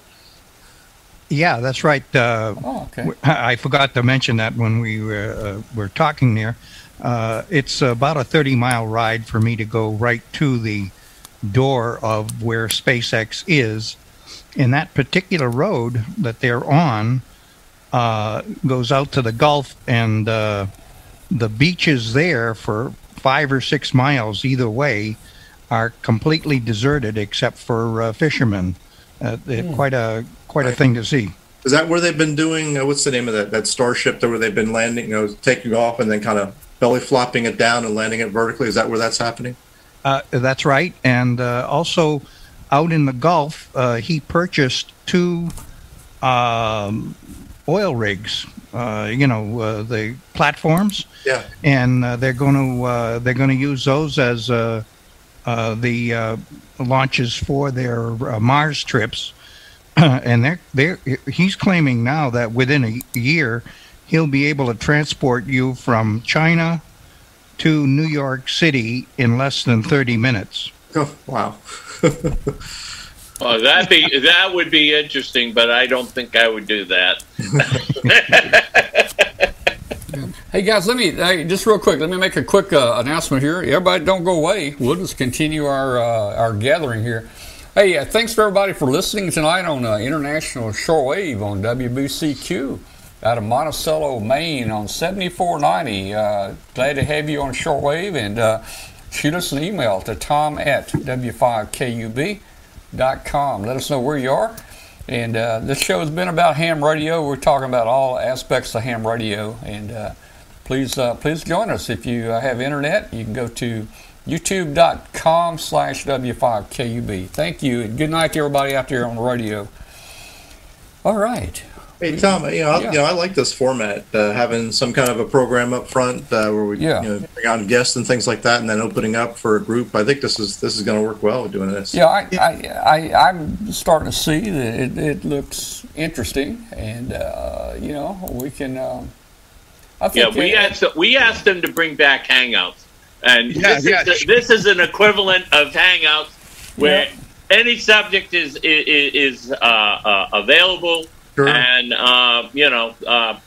like right now, I have been doing remote testing since last April, I guess it was, and I have participated in 116 sessions where we've had anywhere between 10 and 146 candidates at a test session. At a time? Oh my God! We do it remotely with Zoom and a backside program of hamstudy.org. Okay, and I've got numerous trinkets. I have a mug. I have a hat. And I got this for my 100th session. It's a mouse pad. Nice. So, and I didn't ask for it. I mean, they sent it to me, so I said, well, hey, I mean, they're thankful that I'm participating, and remote test sessions are still going on, and hopefully when things start opening up, we'll be back to in person. Yeah, we used to have some real good conversations back with the hangout when Doc was in there and what you over in the East Coast. We would get a little wild when Doc and everybody's in there. We would drill him on. We're all getting so old. We would drill him on medical questions. That probably. We don't need to be talking about colonoscopies and stuff here on our show, I guess. Although that was a lot of fun, actually. Hey, Tom, I'm going to have to run. 5 o'clock comes pretty early. All right, Glenn. Good night, Glenn. Good night, Glenn. We'll see you later. Care, Glenn. Good night. There's a couple people saying they're trying to get in on Zoom, but I don't see any.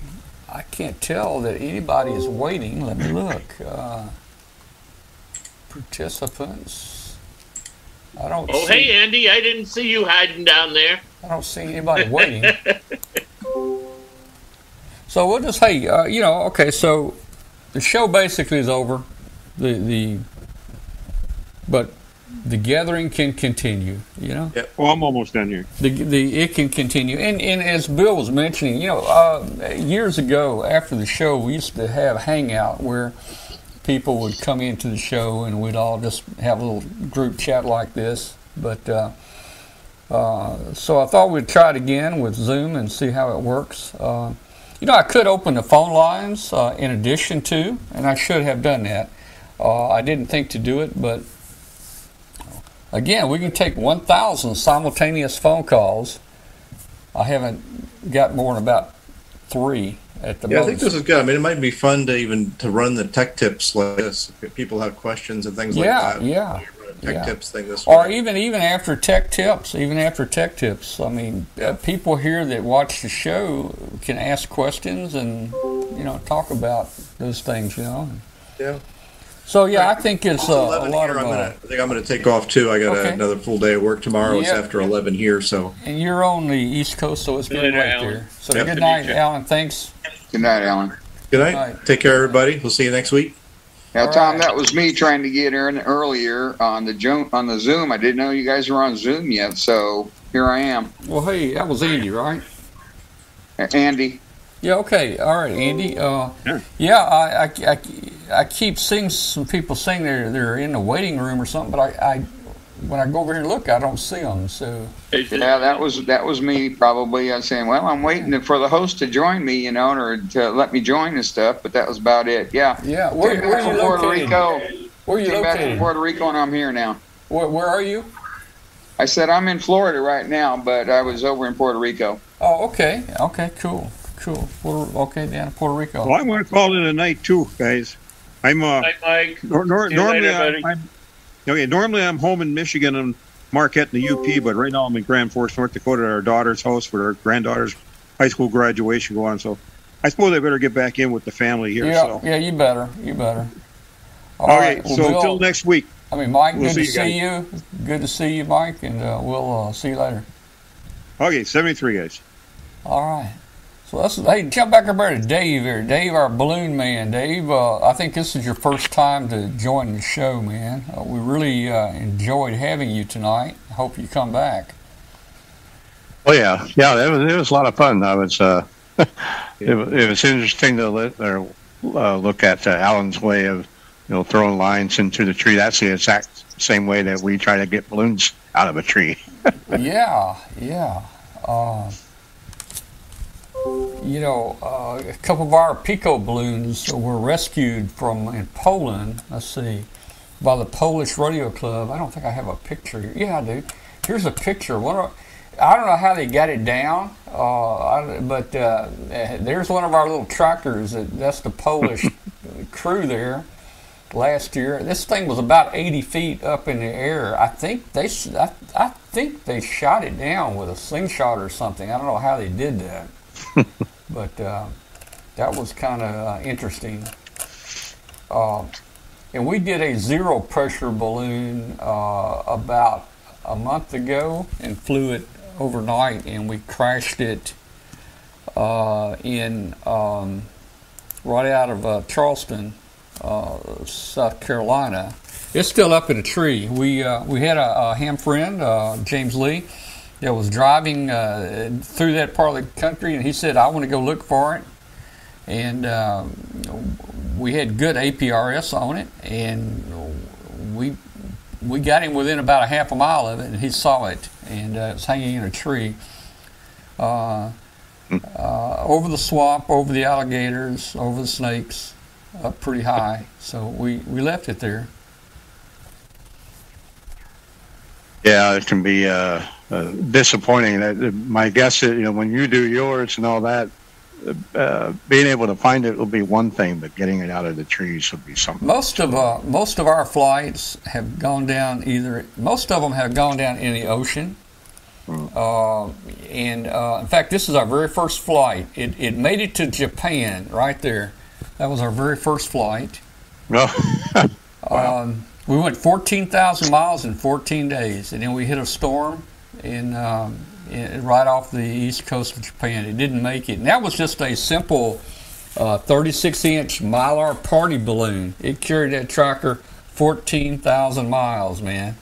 Wow. So, but most of ours go down in like the desert. We had a number go down in western China. A lot of them go down in the ocean. We lost a number of them in the ocean. So yeah, my biggest concern is winding up in Lake Erie, and I don't have a Navy to go out there and try to get it. Yeah, and that's a pretty big lake too. I mean, yeah, that could be dangerous. But still a lot of fun. That could be dangerous, I guess, if you go out there in a small boat, man. I mean, that's a pretty big lake. Well, all right, let's see who else we got here. Let's see. Has anybody tried the new Echolink CQ function? No. Yeah. I have. Lots of fun. It's well put together. It's you just download the newest version of Echolink, and there's maybe 6,000 people there, but it puts you into a with the CQ function. You get put into a room where other amateurs want to talk, and I've had 2 and 3 hour QSOs to Japan and Taiwan and South Africa and all kinds of places. Really, a real good QSO. When anything over a half hour is a good QSO. We have an Echolink node number. It's been a long time since we've used it. I had it linked to some repeaters that I had. I might need to bring it back out and see what it's like. We also have DMR now. I bought this. It's an IP radio, no antenna on it, but it does DMR, D-Star, and Fusion, all in the same little box. It looks like a radio. It's got a speaker on it, and a microphone. But it hooks, that's one of those DV Megacast, right? It's a DV Megacast. I got that, and I made about one contact on it. This show has our own. We have our own talk group, 31693, I think. But there's no activity on it. I wish we could get some people to really just start using it. 31693 on DMR. Yeah, I lost all this hair just trying to figure out a code plug, so I'm still working. Oh yeah, that's something else, Andy. Trying to figure out how to run one of those. I'm halfway there. I got it talking to my hotspot, dualplex hotspot. I got it doing that, and I can hit a couple of rooms with it and stuff. But for some reason, it drops connection after about maybe 5 minutes. The connection drops, and I don't know if that's a problem with my configuration on Brandmeister or what, or the radio. I don't know, but we're on Brandmeister 31693. Yeah, I've got you in there. Oh, do you? Okay. And, we really ought to start trying to use that. I don't know anything about code plugs and stuff now. We have a friend that hopefully he'll be back on some with us, Jason from Ham Radio 2.0, and he's pretty good with all that stuff with code plugs and stuff, and he can explain it and tell us and help us. We'll get him back on here, and Tom, when you get down to Huntsville, all right, you go over those people there. What's that radio store down there? I'm trying to think. There's a guru there that knows all about code plugs. Yeah. Because he says, if you have any problems, let me know. I can't remember the guy's name or his call sign. I don't know. But you know which one I'm talking about there. What's the name of the radio store there? Is it Gigaparts? Yeah, Gigaparts. Yeah, That's Gigaparts. It. That's it. Mm-hmm. Yeah. Mm-hmm. Yep. That's where I bought this DV Mega from them at Gigaparts there. So we'll be seeing them big time down at Huntsville Hamfest in a few months. Can't wait for that Hamfest. Mark Brown, you still with us, Mark Brown? The chairman of the Huntsville Hamfest was in the chat room earlier. Are you still around, Mark Brown? Don't know if he's here or not. Let's look. I got the floor plan for Huntsville here. Isn't that the 22nd and 23rd or something like that? Yeah, it's 20-something of August. There we go. That's the layout right there. If you look on the very right side of that, you'll see the stage on the very right end against the wall, and we're going to be right next to the stage, right in front of all those chairs that are the little zero dots there. And it's a pretty nice. It's about the third largest Hamfest in the country. Air conditioned. 5-star accommodations. The place is beautiful. You can just about eat off the floor in there. This place is so clean and cool. Well, the way things are going on the outside world there, it might be the only Hamfest here in the United States. I'm thinking that they might get a lot more attendance since it's one of the first ones that opens up, after all this stuff, I bet you it will be. I bet you it's going to be a record for them. Yeah, it might be. Well, I'm planning on going. Hopefully there's no hurricanes that pop up between now and then or in the middle of it, because I'm with the Hurricane Watch Net also. Okay. So were you just visiting Puerto Rico? You live in Florida? No. I'm down here in Florida. I'm at Val and Jerry's NV9L. I'm at their place right down here in Florida. Okay, right now. I thought earlier you said you were in Puerto Rico. Yeah, I was in Puerto Rico. Okay. I was over there. I went over there originally with the Force of 50. Me and Val went over there. Yeah. And, I was there for 2.5 years, and I go back occasionally and help out. I still doing putting infrastructures together with repeaters and stuff for municipalities and things like that, hospitals and Arden nets and mesh networks and things like that. I'm still helping out and volunteering with that.